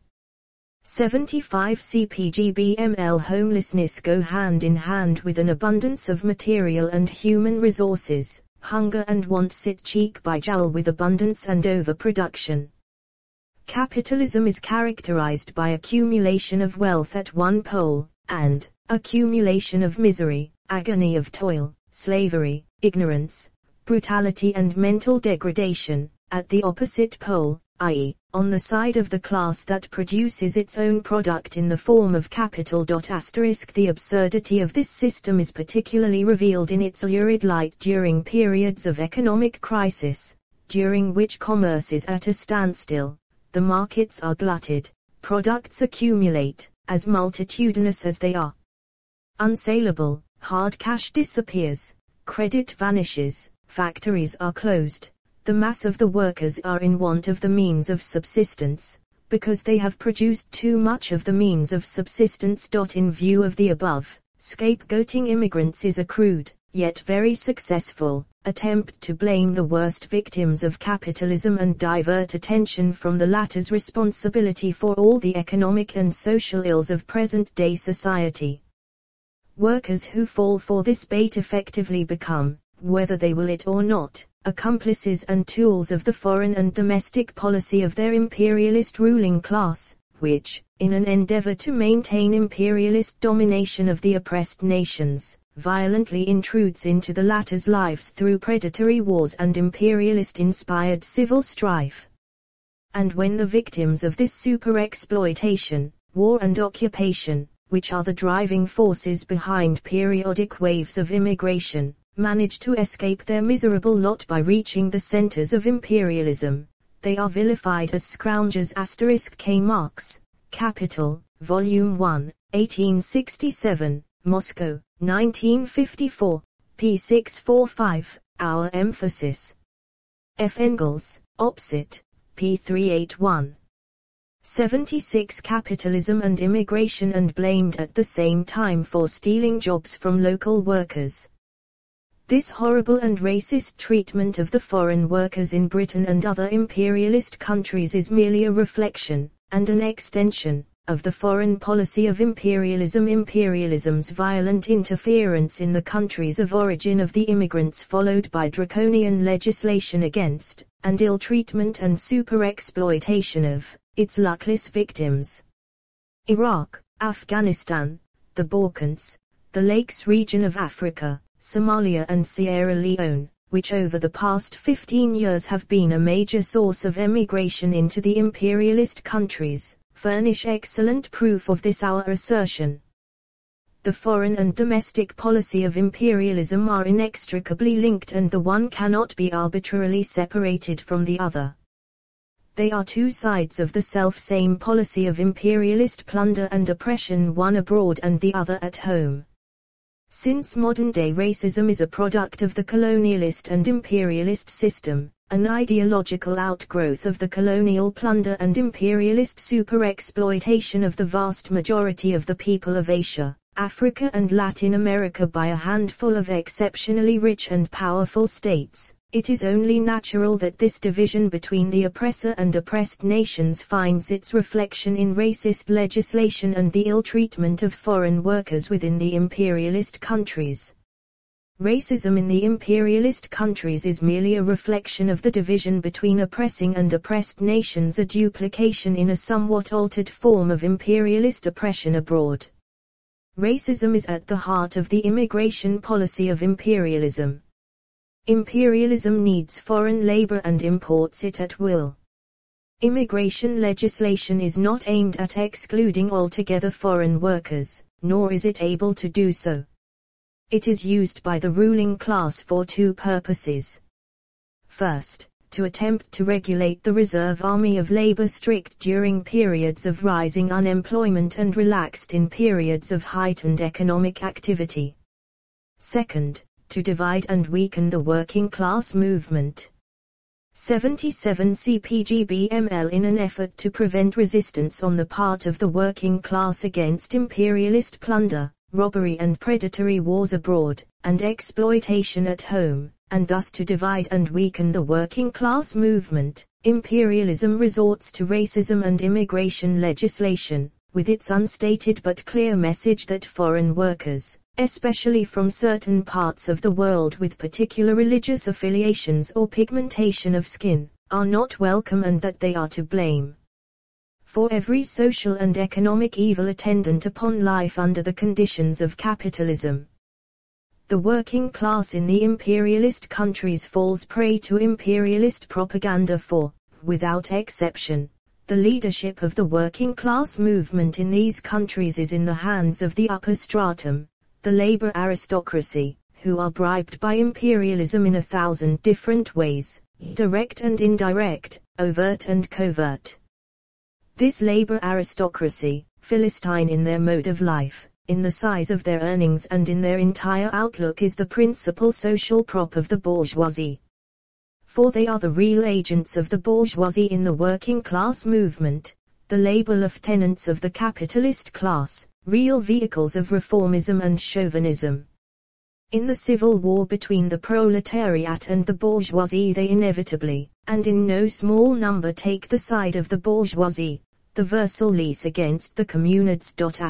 In Britain, this has been the case since the defeat of the Chartist movement in the middle of the 19th century. The formation of the Labour Party in 1900, originally known as the Labour Representation Committee but called the Labour Party from 1906, gave political expression to this stratum, whose in *VI Lenin, preface to the French and German editions of Imperialism, the highest stage of capitalism, October 1921. 78 Capitalism and immigration terrorists it has always defended. As these interests cannot be defended without defending imperialism, the Labour Party has always been prepared to be a willing servant of British imperialism. In view of this, the struggle of the proletariat against racism and for working class unity and socialism is inextricably linked with the struggle against social democracy and opportunism. Lenin's stance towards the end of 1913. Lenin had the opportunity to examine the question of immigration. In his remarkable article Capitalism and Workers' Immigration, he makes some truly penetrating observations, which have a bearing on the present-day controversies on this issue. It is therefore worth our while bringing Lenin's analysis to the notice of the proletariat, in Britain and in other imperialist countries, in the following slightly summarized version. Capitalism has given rise to a special form of migration. The rapidly developing industrial countries attract workers from the backward countries through a combination of higher wages in the advanced capitalist countries and destitution in the backward countries. There can be no doubt that dire poverty alone compels people to abandon their native land, and that capitalists exploit the immigrant workers in the most shameless manner. Lenin regarded this phenomenon, whereby advanced capitalism literally drags millions of workers into its orbit, as very progressive indeed, for through this forcible process it Capitalism and Workers' Immigration by V.I. Lenin, October 1913, Collected Works, Vol 19, p. 454. 79 CPGBML tears them out of the backwoods in which they live, makes them participants in the world historical movement and brings them face to face with the powerful, united, international class of factory owners. He went on to say that only reactionaries can shut their eyes to the progressive significance of this modern migration of nations, which draws the masses of the working people of the whole world into the arena of class struggle by breaking down the musty, fusty habits of local life, breaking down national barriers and prejudices, uniting workers from all countries in huge factories and mines in America, Germany, and so forth. At that time, as indeed today, the USA was the largest single importer of foreign workers. Lenin looked at the immigration figures for America over a period of 9 decades and noted the important change in the country of origin of emigrants to that country, see Table 1. He commented that, whereas up to 1880 the overwhelming majority of the workers emigrating to the USA came from the old civilized countries of Europe, such as Great Britain, Germany and partly Sweden, and that even up to 1890, Britain and Germany supplied in excess of half of the total immigrants. From 1880 onwards, there took place an incredibly rapid rise in new immigration from Eastern and Southern Europe, from Austria, Italy and Russia. He produced figures, Table 2, for the number of people emigrating from the last mentioned 3 countries to the USA. Lenin greeted these figures, and the phenomena they represented, with his characteristic youthful joy. Thus, the most backward countries in the old world, those that more than any other retain survivals of feudalism in every capitalism and immigration branch of social life, are, as it were, undergoing compulsory training in civilization.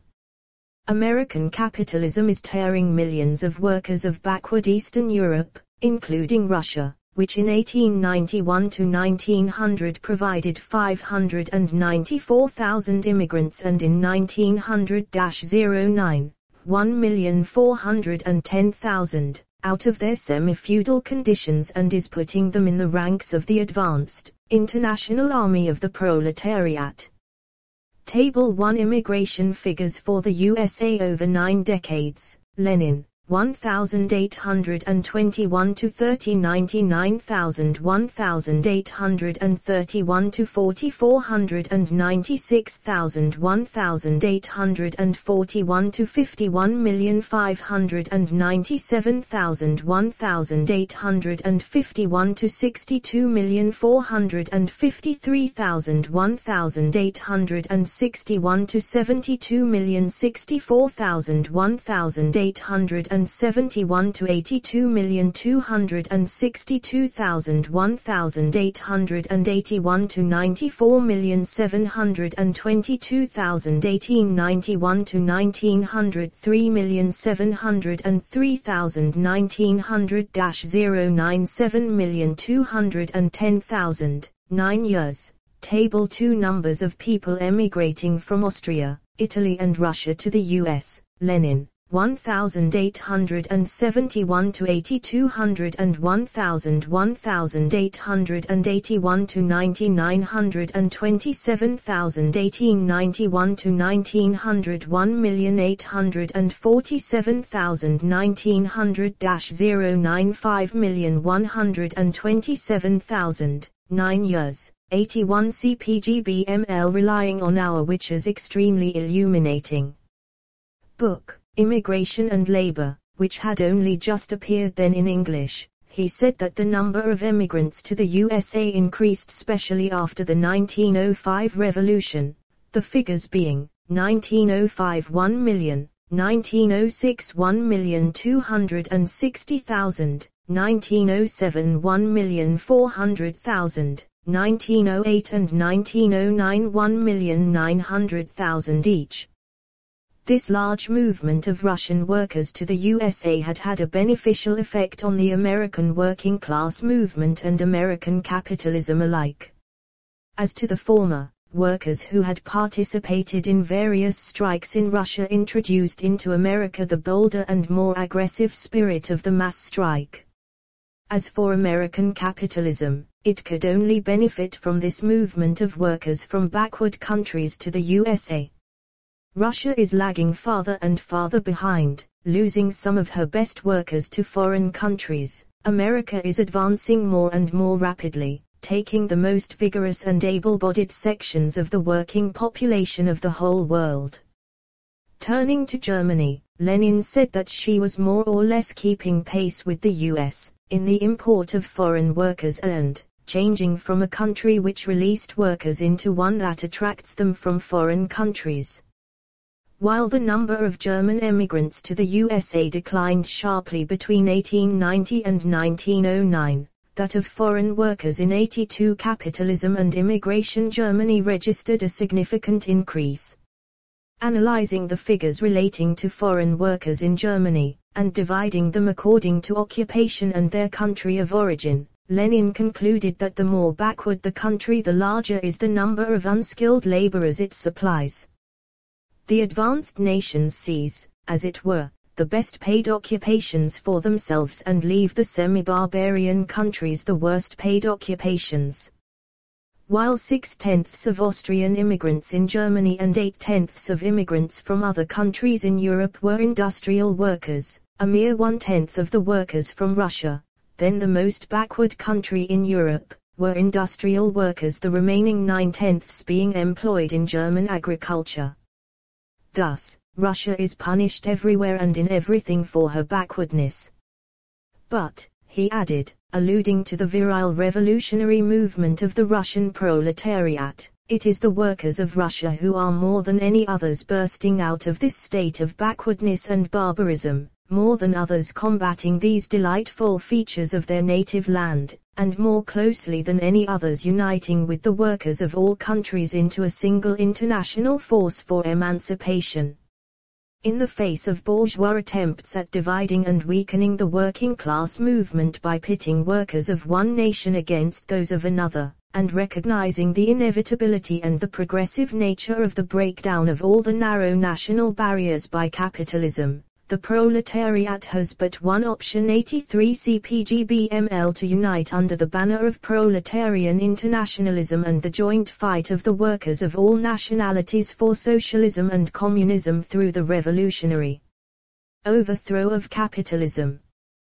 The bourgeoisie incites the workers of one nation against those of another in the endeavor to keep them disunited. Class-conscious workers, realizing that the breakdown of all the national barriers by capitalism is inevitable and progressive, are trying to help to enlighten and organize their fellow workers from the backward countries. Conclusions. In the light of the foregoing, we draw the following conclusions. 1. Systematic and large-scale migration is unique to capitalism. 2. Immigration is an integral part of the European landscape, and Europe is a continent of immigrants, the Americas and Australasia even more so. 3. Only dire poverty or persecution forces people to leave their native lands. 4. Imperialist predatory wars against oppressed people and imperialist-inspired civil strife force millions of people to seek asylum abroad, including in the heartlands of imperialism. 5. There is a direct link between immigration and the availability of jobs, in the country of origin and destination of immigrants respectively, and the operation of the labor *IBID, p. 456. 84. Capitalism and immigration market is capable of regulating the flow of immigration. 6. Immigration laws enacted by the imperialist countries are inherently racist and intended to divide and weaken the working class movement. 7. By creating the distinction between legal and illegal immigrants, these laws are a continuing incitement to racism, setting the indigenous workers upon the newly arrived foreigners. 8. Illegal immigration is a source of huge enrichment to the bourgeoisie, while at the same time serving as a scapegoat for the ills of capitalism and as an instrument for sowing divisions within the working class movement. 9. There is an enduring link between state and unofficial racism, as well as the racism of the front bench and the back benches in the parliaments of the imperialist countries. 10. Unemployment, poverty, homelessness, run-down social services, deteriorating infrastructure, public health and education, are not the fault of the workers, indigenous or foreign, but entirely due to the operations of capitalism, which has long been an outmoded system that needs to have funeral rites performed on it and be given a decent burial. 11. Immigration is not only inevitable under capitalism but also progressive, and only reactionaries can shut their eyes to the progressive significance of this modern migration of nations, which draws the masses of working people of the whole world into the arena of class struggle by breaking down national barriers and prejudices, uniting workers from all countries in huge workplaces in America, Europe and so forth. 12. And finally, while the bourgeoisie incites the workers of one nation against those of another in order to disunite 85 CPGBML and weaken the entire working class, for their part, class-conscious workers, realizing that the breakdown of all the national barriers by capitalism is inevitable and progressive, must do their best to help to enlighten and organize their fellow workers from the backward countries. Harpal, Brar, London, April 2006. 86. Capitalism and Immigration. CPGBML Congress calls for an end to immigration control. For at the CPGBML's 2008 Congress, delegates unanimously adopted a new policy on immigration and vowed to take the party's analysis into the working class movement as a counter to the racist hysteria and anti-immigrant scapegoating that is being whipped up ever higher as the capitalist crisis deepens. I would like to thank the party for opening up this debate as it has done. Unfortunately for us all, the issue of immigration remains the Achilles heel of our movement, just as it was in Marx's day, when he and Engels noted that the antagonism between Irish and English workers in England was the key to the impotence of the English working class movement, despite the latter's high level of organization. If we are serious about becoming the type of party that is capable of leading a revolutionary struggle to overthrow British imperialism, it is imperative that our party members are able to see clearly on this, the most divisive of issues, and are confident in thoroughly refuting all the bourgeois prejudices that have been so carefully inculcated in our minds via school, literature, the media, etc. 87 CPGBML. One of the main prejudices that seems to dog the left-wing movement is that, since immigration helps capitalists make profits, by ensuring a steady supply of cheap labor and keeping wages down, then progressive people ought automatically to be opposed to the free movement of labor under capitalism. This argument seems to be given further strength by the fact that, under socialism, a country might well feel the need to apply border controls. This second point, however, is a red herring. What a workers' government might need to do under particular conditions, i.e., of capitalist encirclement, has no relevance to what workers demand under conditions of capitalism. For example, we would not demand unemployment benefits for healthy people under socialism, because we know they would have ample opportunity to work. The same logic cannot be applied to the capitalist system, however, since capitalism denies the right to work to huge numbers of workers. If we return to the main point, i.e., that immigration is good for capitalism, we find a similar sort of confusion. To argue that anything that is good for capitalism must automatically be opposed by workers is to oversimplify and confuse the matter. To take the most basic example, it is only through employing workers that capitalists can make profits through the extraction of surplus value. Should we therefore call for total unemployment in order to starve capitalists of their profits? Seen in this light, the argument becomes absurd. Of course, we call for full employment, despite the fact that, under the conditions of capitalism, employment means wage slavery for those employed and the further accumulation of profits and power to the employers. There are other examples of the double-edged sword of progress under conditions of capitalism. The introduction of universal education, for example, was a great benefit for workers, and one that communists fully supported and fought for. 88 Capitalism and immigration. Nevertheless, under conditions of capitalism, the bourgeoisie has found ways to turn this step forward to its advantage, injecting bourgeois philosophy and prejudices into every subject, from history to art to science. Does this mean we should fight for the abolition of education in order that workers' minds might not be so tainted? Of course not. Educated workers, no matter how inferior the education they receive by socialist standards, are in a much better position to make a scientific analysis of the world than those who have received no education and are therefore prey to all manner of superstition.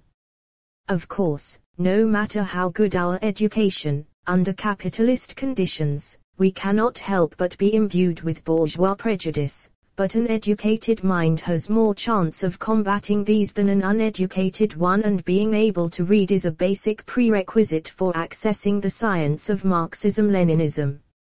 Education, women's emancipation, employment, the vote. These seemingly progressive steps are all stunted and twisted benefits to workers under the conditions of capitalism, limited in scope, tainted in execution, and often serving to embellish illusions of bourgeois freedom. They will only blossom to complete and unfettered maturity once we have attained a higher level of society. Nevertheless, we fight for them for the simple reason that, even in their limited, bourgeois form, they are steps forward that help to create the conditions in which workers will be able to organize themselves to throw off the shackles of capitalist society. The same is true of unfettered immigration. Under conditions of capitalism, mass migration can no more be stopped than can wage slavery itself. From the very earliest days of capitalist society, people found themselves forced to move from the countryside to the towns in order to find work and support their families.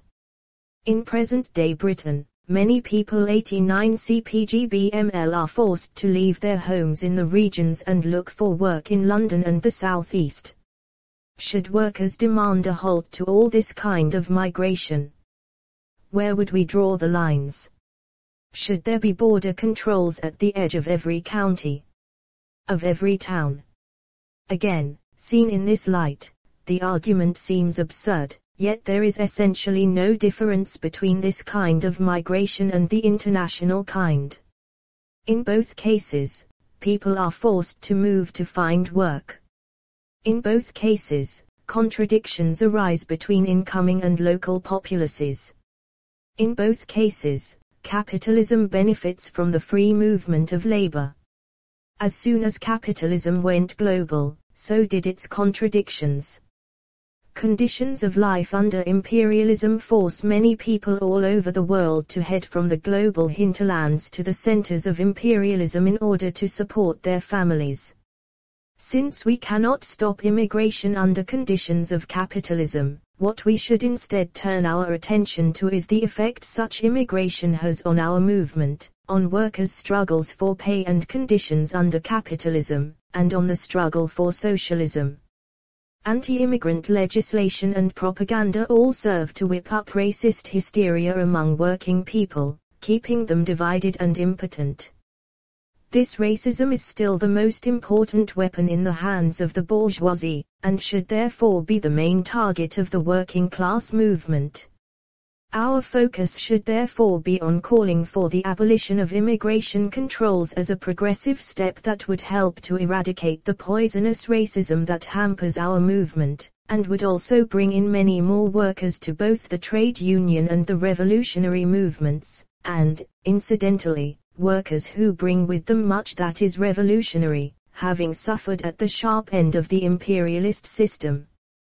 The best way to stop illegal immigrants from lowering conditions and wages for British workers, for example, is to fight for the anti-capitalism and immigration removal of their illegal status as the first step to bringing them into the unions etc. and demanding decent pay and conditions for all.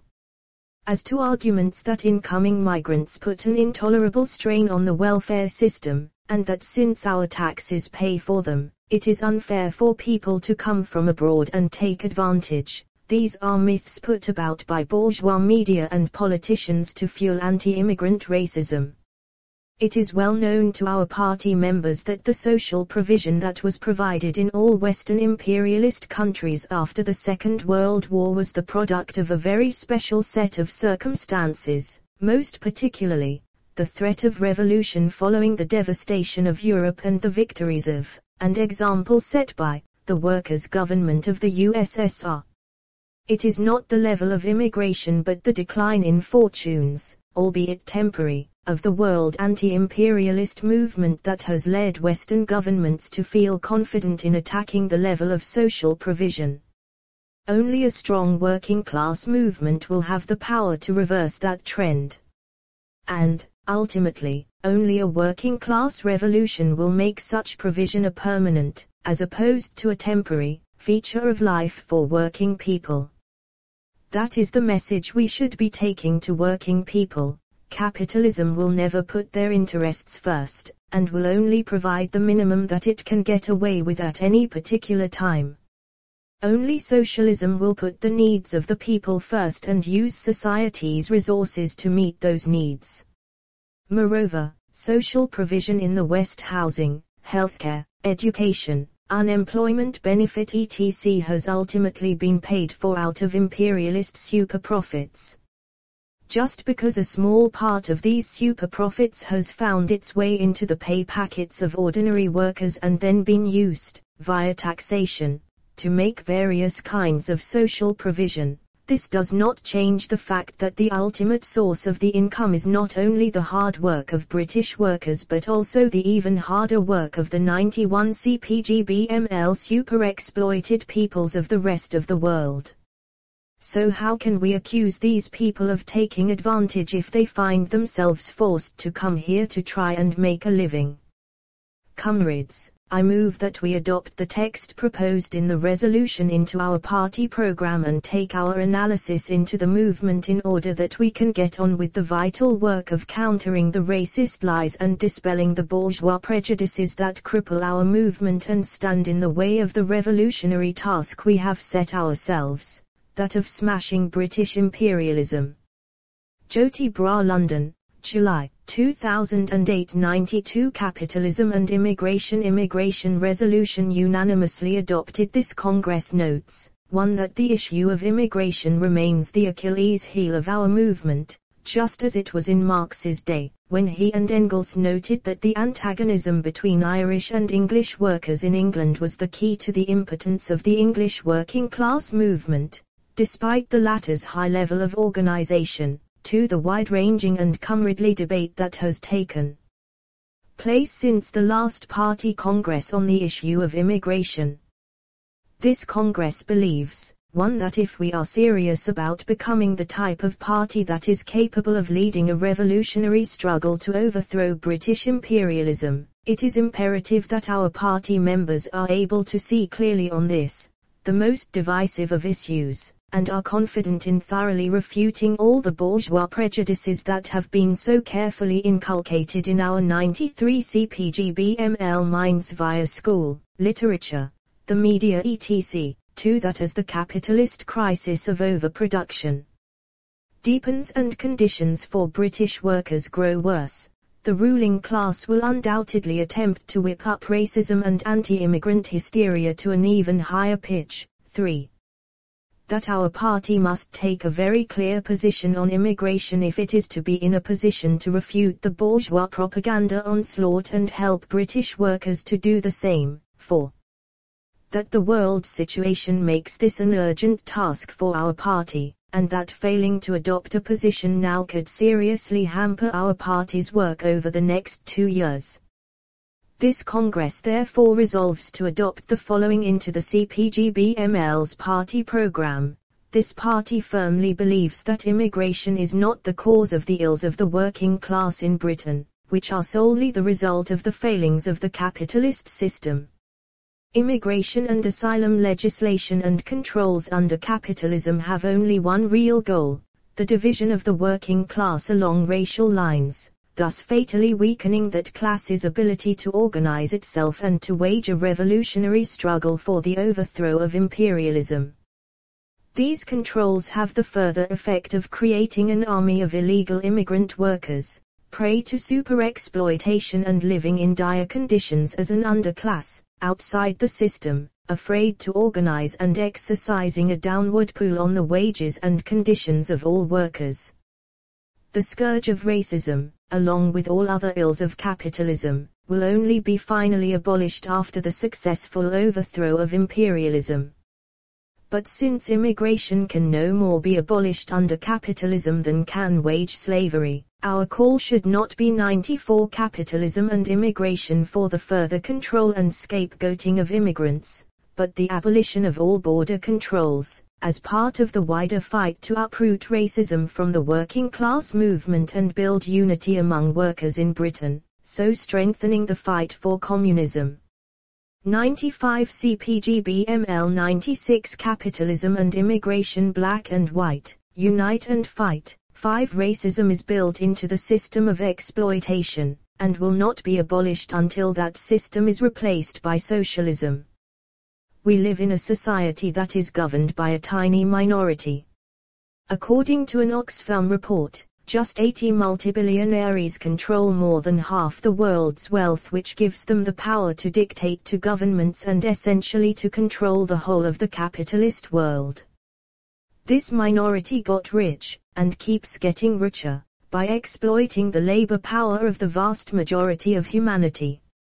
Destroying workers' power in order to keep the insanely unequal imperialist system in place, and to preserve their tremendous wealth and power against the interests of the vast masses. The minority ruling class has become very experienced at dividing working people against one another.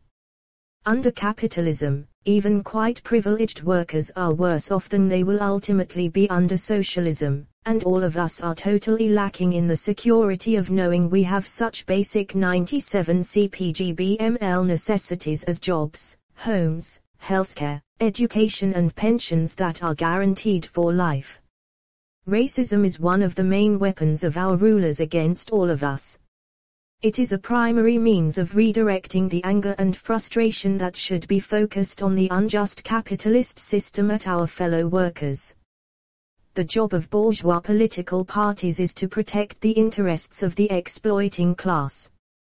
This involves not only turning a blind eye to the pollution of the planet and sending working-class soldiers off to die in predatory wars to control the world's resources and markets, but also forcing down as far as possible the wages workers receive to maintain themselves and their families.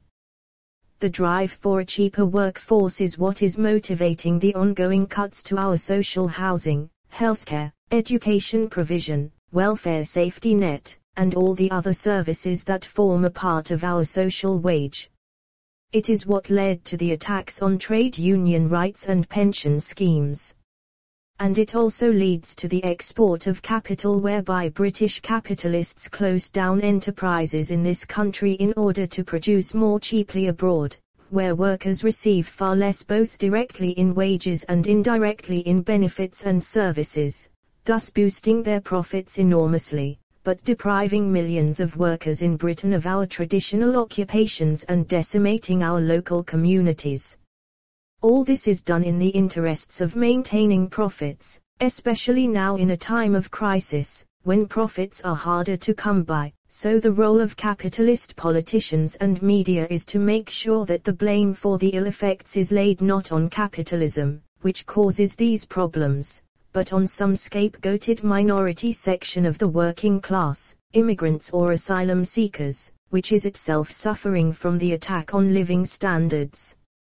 That is why all bourgeois political parties in this country, especially the five main ones Labour, Lib Dem, UKIP, SNP and Tory, have to be racist.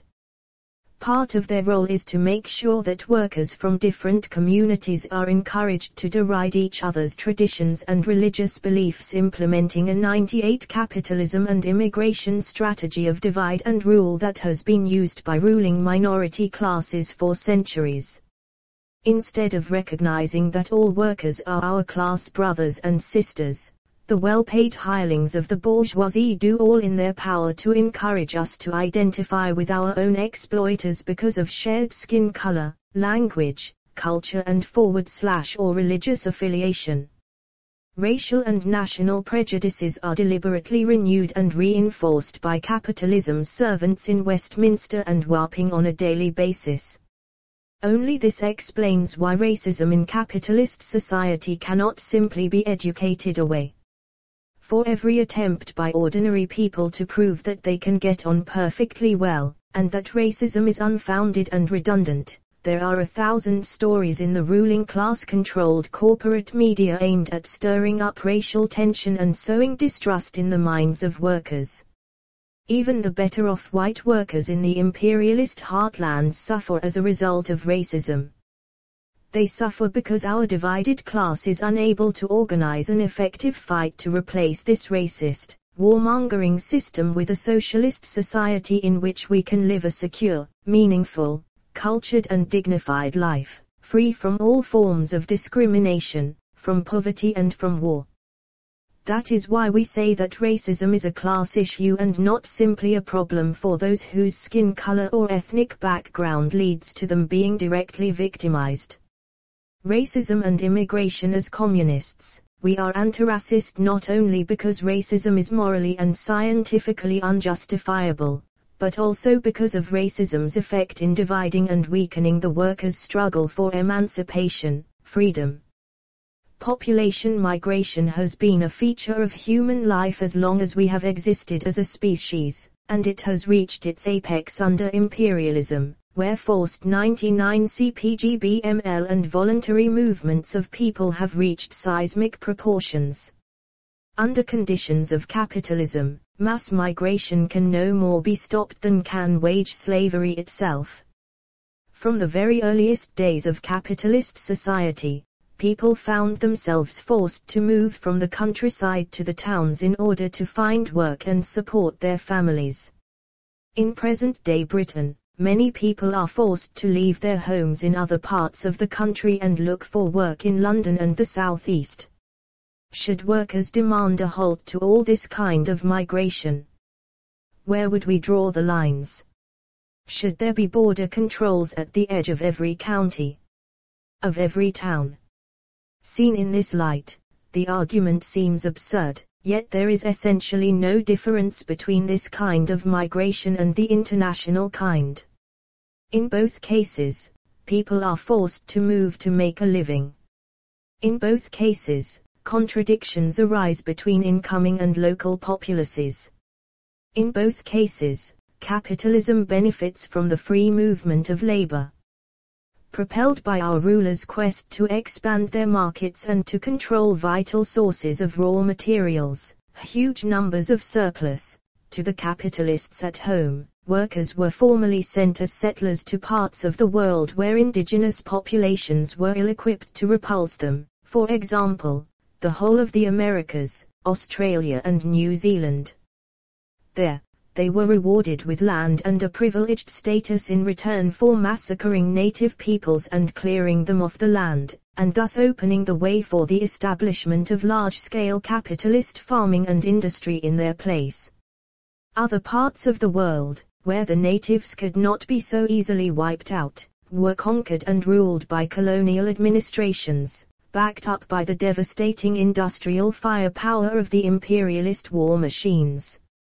Here, too, the best land was often turned over to cash crop farming for export, as in much of Africa, and profits from extracting valuable raw materials 100 capitalism and immigration were repatriated to banks and shareholders in London, Paris, New York and Berlin, leaving the peoples in the countries of origin to grow poorer and poorer as the imperialist billionaires grew richer and richer.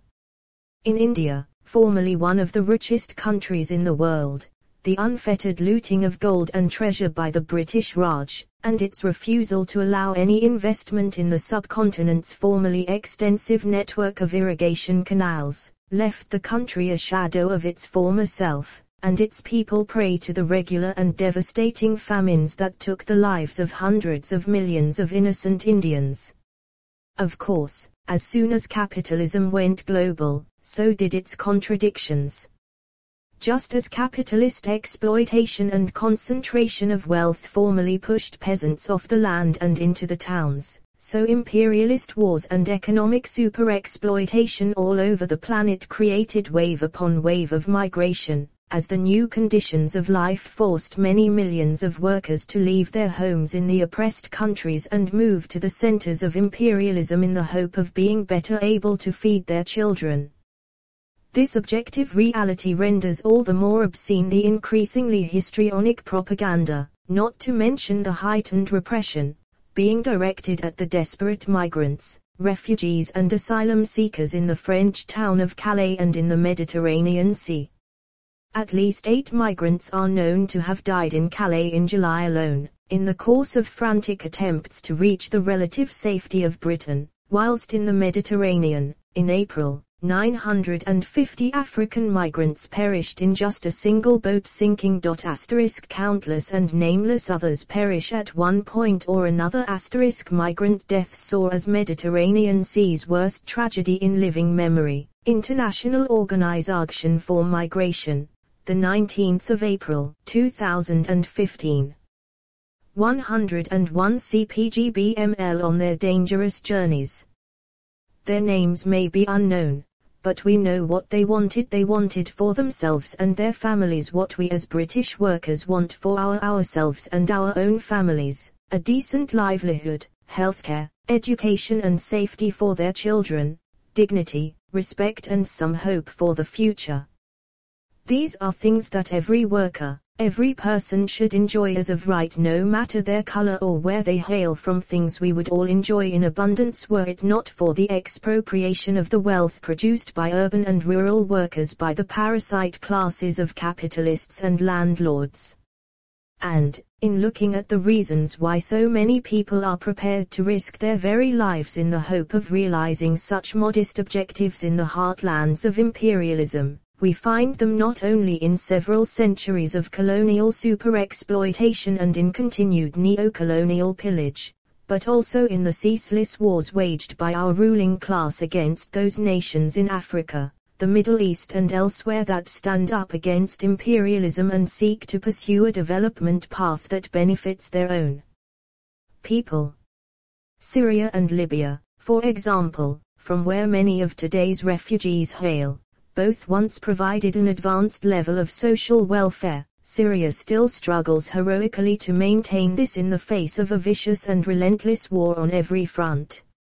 Libya, which had the highest standard of living in Africa, with free education, free healthcare and virtually free housing, not only provided all this to its own people, but also to millions of migrant workers from throughout Africa and elsewhere.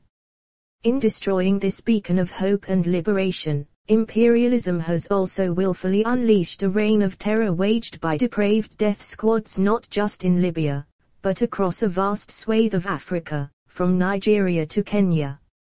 Falsely posing under a religious flag, these brutal militia are part of imperialism's strategy to once again destabilize, divide, rule and plunder. Whereas Libya once offered a congenial and welcoming home to millions of 102 capitalism and immigration African workers, this ruined country is now the main jumping-off point for life and death attempts to cross the Med, which, incidentally, is exactly what the late Colonel Gaddafi, murdered leader of the Libyan revolution, warned more than once would be the case, if the imperialist aggression prevailed. Yet capitalism's only answer to this terrible result of its racist wars is more racism and more war. The media may choose to give prominence to the calls by the demagogue Nigel Farage for the army to be deployed against our class brothers and sisters, our fellow workers, but in reality the stance of Labour and Tory politicians is not a jot better.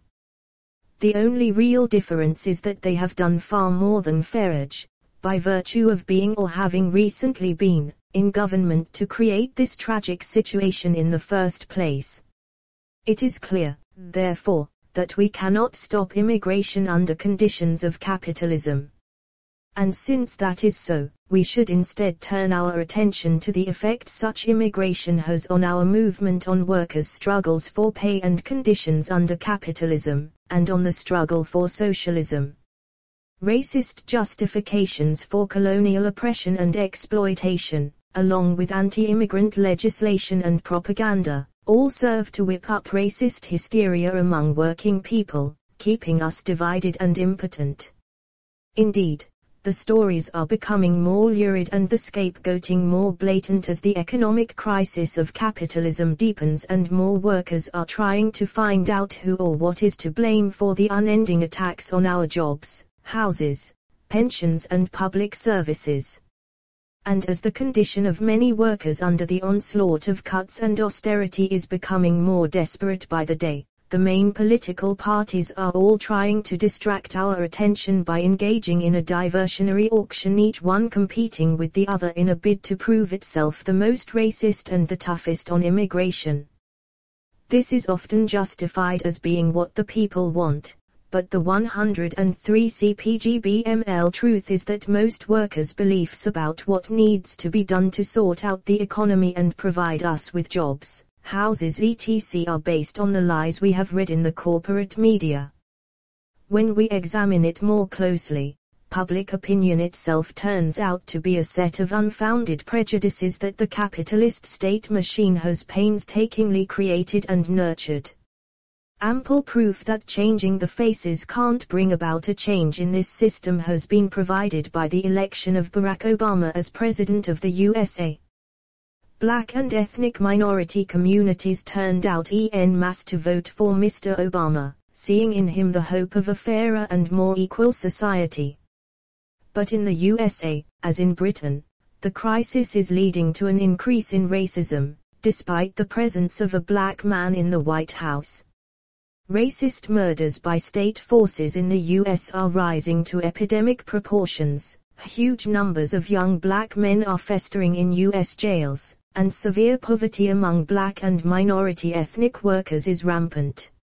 Meanwhile, here in Britain, the ruling Conservative Party now has two prominent MPs of Pakistani origin, both of whom are being touted in the media as rising stars of British politics. Can we, as a result, expect to see a softening of the government's attitude towards dark-skinned Britons or a lessening in its drive to war? Quite the reverse. Sajid Javid, recently appointed as the Secretary of State for Business, Innovation and Skills, made headlines in 2014 when he jumped into the immigration debate to declare his support for all those who complain about the foreign ways of migrant communities. "I think it's perfectly reasonable," he said, "for British people to say, look, if you're going to settle in Britain and make it your home, you should learn the language of the country and you should respect its laws and its culture."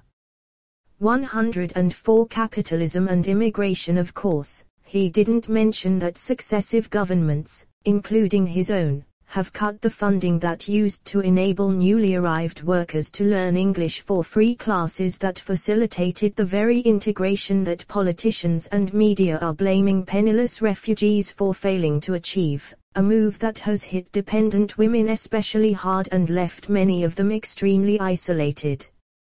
It also raises another bar to the success of their children, who will now learn English later and more slowly than they would otherwise have done, and who will spend their childhoods hampered by their parents' lack of ability to navigate official systems or take part in wider social life.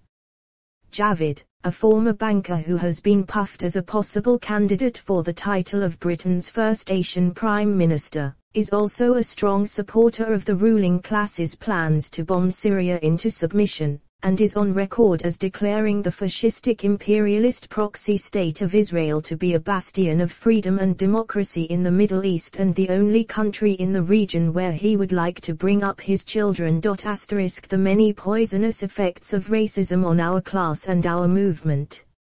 Explain why communists call for the abolition of all immigration controls as a progressive step that would help to eradicate the catastrophic division that holds us back. Immigrants are not the enemy of British working people, British capitalism is. We therefore demand full citizenship rights for all people who live and/or work in Britain. Classifying workers as illegal leaves them prey to the most extreme exploitation and abuse, and simultaneously turns them into weapons of the capitalists to depress the wages of all.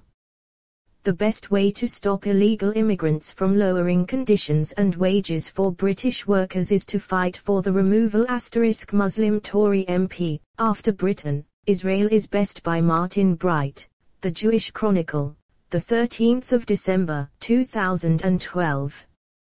105 CPGBML of their illegal status as the first step to bringing them into the unions and other workers' organizations so that we can demand decent pay and conditions for all.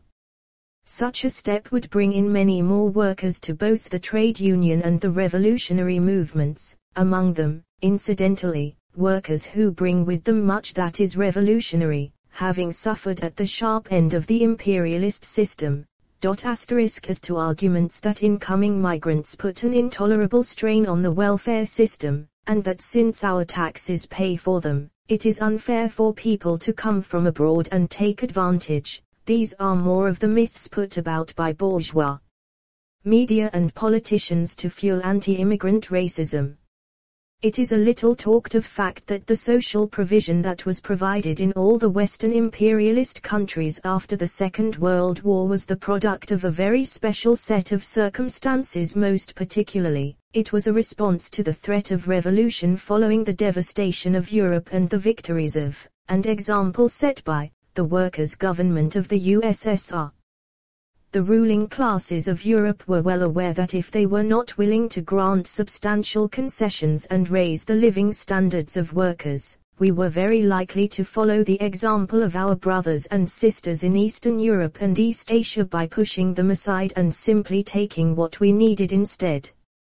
The revolutionary sentiments of workers were bought off with temporary sops, and we allowed ourselves to be lulled back to sleep with empty promises of a peaceful and gradual transition to socialism.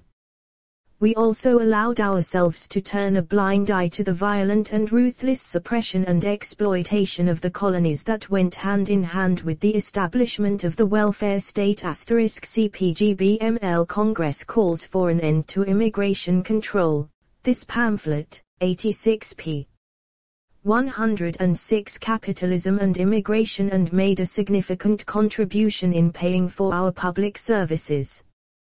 Britain's post-war Labour government, so famous at home for establishing the NHS, is infamous abroad for its suppression of Indian, Greek and Malayan liberation movements and for sending British troops to support the US in devastating and dividing the newly independent Republic of Korea. Today, it is not the level of immigration but the decline in fortunes, albeit temporary, of the world communist and anti-imperialist movement that has led Western governments to feel confident in attacking our social provisions. Only a strong working class movement will have the power to reverse that trend. And, ultimately, only a working class revolution will make decent social facilities a permanent, as opposed to a temporary, feature of life for working people. The fact is that capitalism will never put our interests first, and will only provide the minimum that it can get away with at any particular time. Only socialism will put the needs of the people first and use society's resources to meet those needs. As stated above, social provision in the West, housing, healthcare, education, unemployment benefit etc. has ultimately been paid for out of imperialist super profits. Just because a small part of these super profits has found its way into the pay packets of ordinary workers and then been used, via taxation, to provide various services, healthcare, education, housing, benefits, pensions etc., to workers, does not change the fact that the ultimate source of the income was not only the hard work of British workers but also the even harder work of the super-exploited peoples of the rest of the world. So how can we accuse people from those super-exploited countries, impoverished by the transfer of their country's wealth to the financial centers of imperialism, Wall Street, the City of London etc., of taking advantage if they find themselves forced to come here to try and make a living? We need to recognize that it is the bourgeoisie's insatiable 107 CPGBML urge for profit, not some other section of the working class, that is responsible for our problems. If we don't understand this, we can end up falling for the lies of openly fascistic hatermongers, who want to mobilize us against our own class to help save capitalism. Those who fall for BNP-type ravings are being turned into dupes of our rulers against their own class interests, and are in danger of finding themselves well and truly on the wrong side of the fight when the bourgeoisie decides, as it most certainly will, that it is in need of mass-scale violent repression to crush the inevitable threat of revolution at some point in the future. It is not only white British workers who are played for fools by the British bourgeoisie in this way. Non-whites and religious minorities, too, are often encouraged to keep themselves apart to avoid contamination by Western culture, or to organize themselves separately under the apparently progressive banner of black nationalism, which is founded on the insidious lie that all white people are congenitally racist and that white supremacy rather than the capitalist ruling class is the main enemy of ethnic minority workers. Racism and the police the ruling classes need to promote racism also explains why no amount of recruitment of black and brown people into the ranks of Her Majesty's Constabulary will change the fact that the police force is institutionally racist. Discrimination against ethnic minorities, along with the brutal oppression of the poorest and most disenfranchised people in our society, is not a question of a few rotten apples among our good old bobbies, but an essential part of the police's role in bourgeois society. As agents of the capitalist state, the police have to arrest a disproportionate number of black and Asian young men.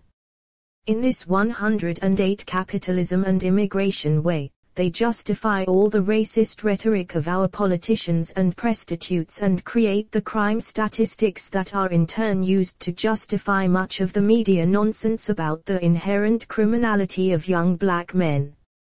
If the ruling class stopped arresting and criminalizing these workers, it might have to start explaining just why it is that so many of them have failed to receive a proper education, why so many are living in poverty and why so many are unemployed.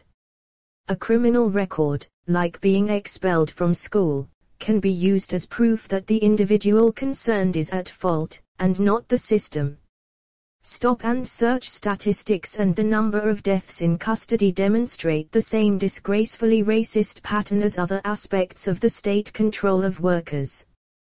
Between 1990 and 2014, there were 82 deaths of members of the ethnic minorities at the hands of the Metropolitan Police alone, and a further 63 in the rest of the country. Not a single one of these murders has resulted in the conviction of the police killers involved. Deaths in custody have been consistently higher for ethnic minorities than for white Britons across the country. Particularly shocking is the number of black people suffering from mental health problems who have died in police custody, often after having suffered disproportionate and wholly unnecessary violence. A host of recent developments and revelations have once again made it abundantly clear that institutional racism is rampant in Britain today, and that the repressive institutions of the bourgeois state do not serve the people.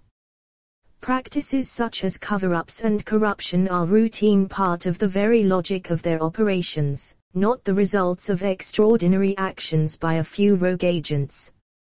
For example, it was revealed in 2014 that the Metropolitan Police had destroyed a vast cache of documents 11 years 109 CPGBML earlier connected to an ongoing corruption investigation. The papers destroyed included documents relating to a detective involved in the investigation of the murder of Stephen Lawrence in 1993. This disclosure came just weeks after a coroner's inquest ruled that the police murder of Mark Duggan on the streets of London in August 2011 was lawful despite the jury agreeing that Duggan was unarmed when he was shot. The 2.5 years between Mark's murder and the inquest not only saw the usual attempts at cover-up and the giving of false evidence by the officers involved, but also a sustained media smear campaign against Mr. Duggan and his family. This is just one of the most high-profile cases, which needs to be understood in the context of the daily discrimination and harassment suffered by Black and Asian communities at the hands of the British police. The response of Tottenham's Black Labour MP to the Duggan inquest's finding is also instructive. In a comment column for The Guardian, David Lammy, whilst making a nod to possible concerns about this institutionally racist finding, was most keen to stress that the process that led to this inquest conclusion should be respected and that the perceived lack of justice should not be allowed to permanently destroy workers' faith in the institutions of the state, the courts, police, etc. Mr. Lammy concluded that public trust in the police has been shown to be fragile, and it will take time to rebuild following another setback. Yet it is imperative that it is rebuilt. This is a perfect illustration of how our rulers work to coop Mark Duggan inquest. Questions must be answered before police and community relations can heal by Mark Duggan. The Guardian, the 8th of January 2014. 110 Capitalism and Immigration. Our community leaders, rewarding them with comfortable careers in order that they will become part of the machinery of the state instead of leading their people's struggle against that state. This phenomenon is seen repeatedly across all our social movements, from the anti-racist and anti-war to the trade union and women's movements. To this end, whole structures of official anti-racist work have been created to provide such careers, in which sincere activists gradually become pacified, diverted and cynical, focusing their attention on the vocabulary workers use when talking about each other's skin colors, for example, or on academic careers researching and writing papers no worker will ever read, while leaving the real props and drivers of racism in place and even reinforcing them, in the cases where part of their remit is the active promotion of black nationalism. Racism and war. Another important reason for racism in an imperialist country is as a justification for the economic and military domination of countries in the oppressed world. If the people of the target countries are portrayed as being incapable of managing their own affairs, and their leaders as being inherently corrupt and dictatorial, our ruling class can present its resource-grabbing banditry as being motivated by pure altruism and its barbaric bombing campaigns as civilizing and liberating missions. This racism also serves the important purpose of helping to brainwash Britain's soldiers and potential soldiers by dehumanizing the targets of imperialist aggression. To this end, a constant stream of war porn consisting of movies, books and computer games is created in order to teach our young people to regard their brothers and sisters in Iraq, Afghanistan and elsewhere as ragheads, mere targets to be gunned down. 111 CPGBML without families, friends or a life that should hold any value to the working class youths who are sent to end them. Campaigns to demonize the targeted peoples abroad are in their turn used in turn to justify yet more racism against communities in Britain that may have familial or religious ties to the targeted countries, and the violent suppression of any protest they may make to this unjust state of affairs. It is no accident that the wars against the peoples of the Middle East in the last 15 years, motivated by imperialism's need to control the region's oil, and where the dominant religion happens to be Islam, have been accompanied in aggressor countries such as Britain, the USA and France by an enormous wave of carefully orchestrated Islamophobia. A recent example of how British workers can be used by the billionaires to serve imperialism's interests has been seen in the creation of a growing movement of British jihadis going off to fight with Islamic State, ISIS, and other mercenary death squads in Syria. Subjectively, these young men may imagine that they are carrying out a religious duty, and even believe they are opposing the system, but in reality they are simply being sent as cannon fodder to carry on our ruling class's fight against a government that is standing up for its national independence against imperialist bullying. The ruling class brainwashes, trains and funds these fighters, facilitates their departure, and then reaps a double reward.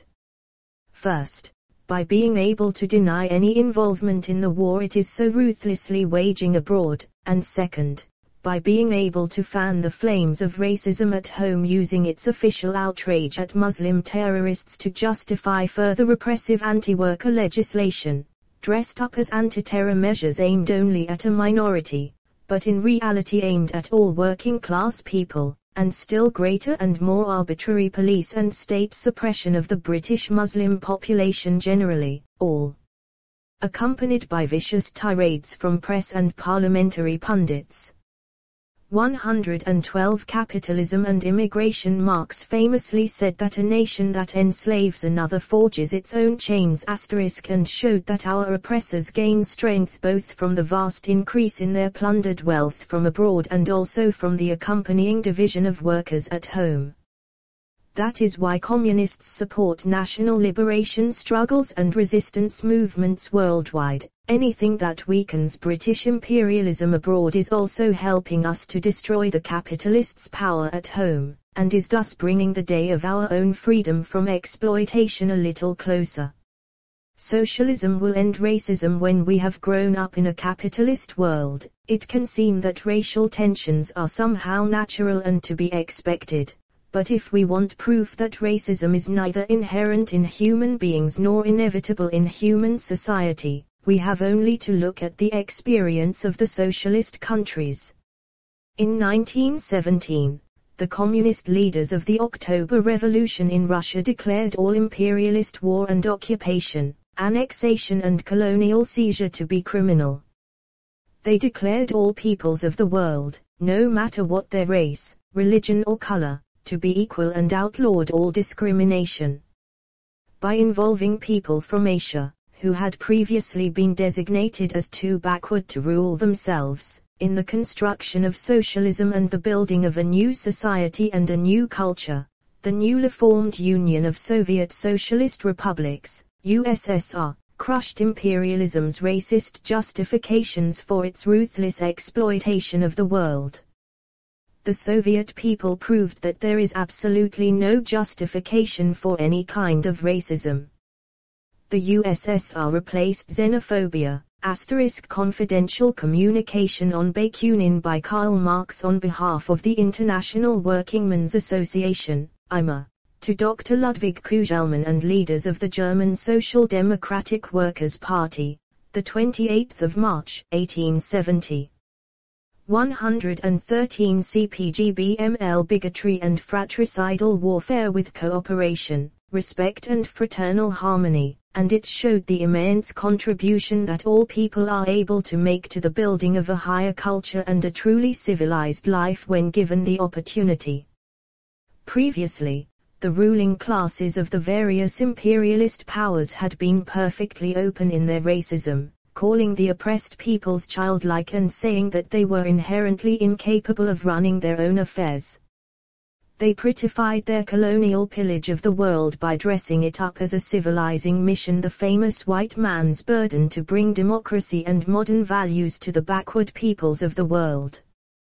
But the example of what formerly subjugated peoples were able to achieve in the socialist USSR turned the prevailing supremacy myths on their heads and inspired millions of oppressed people all over the world to join the fight against imperialism.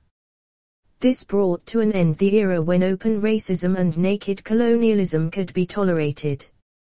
An unstoppable tide of national liberation movements was launched following the Soviet example.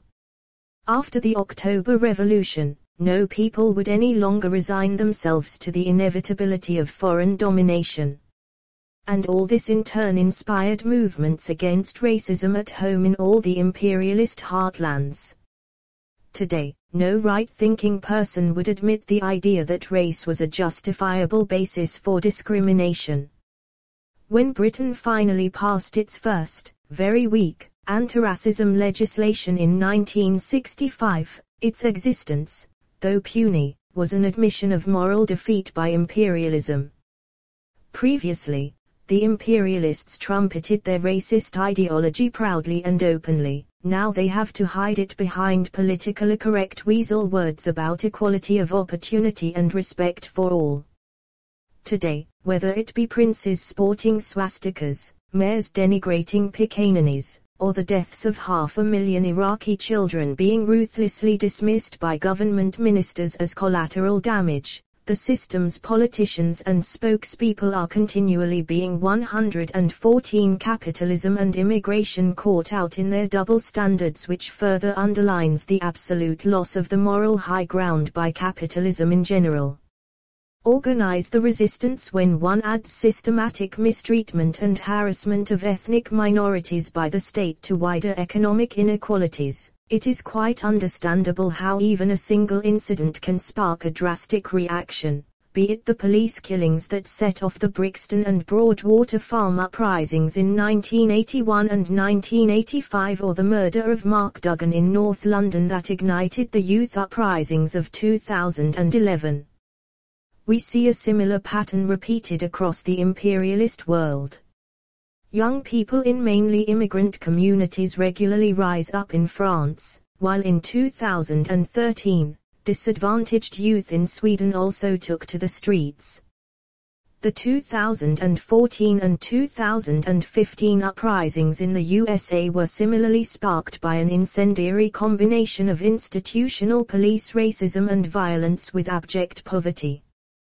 While bourgeois politicians and journalists have been united in their denunciations of such uprisings, we communists refuse to equate the violence of the oppressed with the violence of the oppressor, who stands over us with a gun to our head, demanding that we proclaim ourselves non-violent and trust in his tender mercy.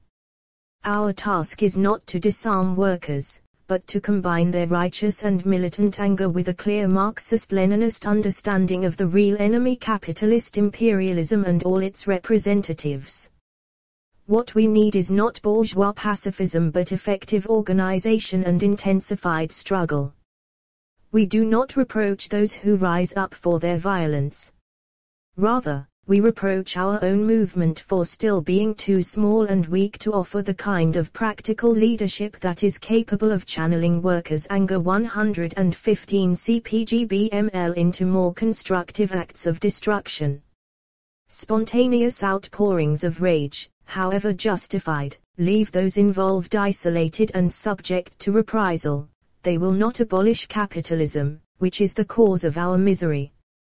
We must learn to target our enemies precisely, to be systematic and broad in the sweep of our movement, and to ally ourselves and coordinate our action with the widest possible sections of the working class in order to tackle the crucial task of overthrowing the ruling class by any means necessary.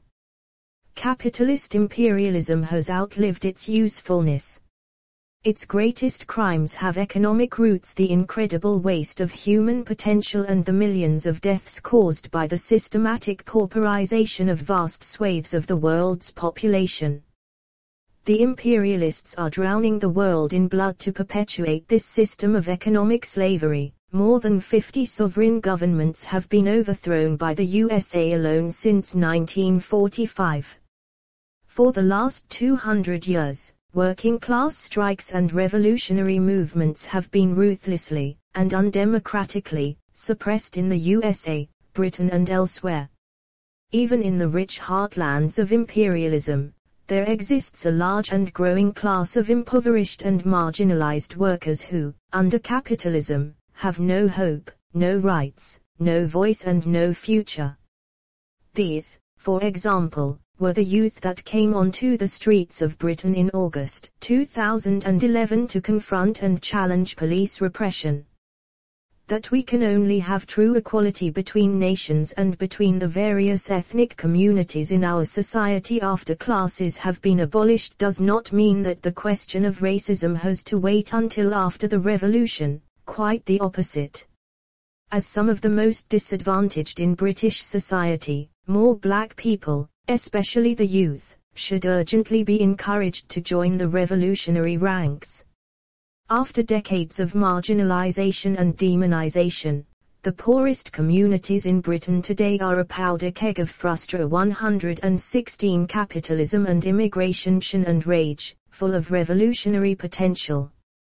What is lacking is the organization and ideology that will turn the forest fires of our occasional uprisings into an unstoppable inferno that will ultimately burn the entire system of exploitation to the ground. Class-conscious workers of all backgrounds need to take hold of the weapon of Marxist-Leninist education, and to use this understanding to break down the walls of suspicion between our communities, uniting them in a common fight against our oppressors, and advancing the revolutionary struggle against imperialism and for socialism. As the old trade union adage goes, united we stand, divided we fall.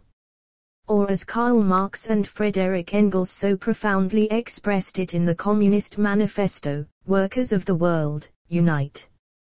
You have nothing to lose but your chains. You have a world to win. Jyoti Brar, London,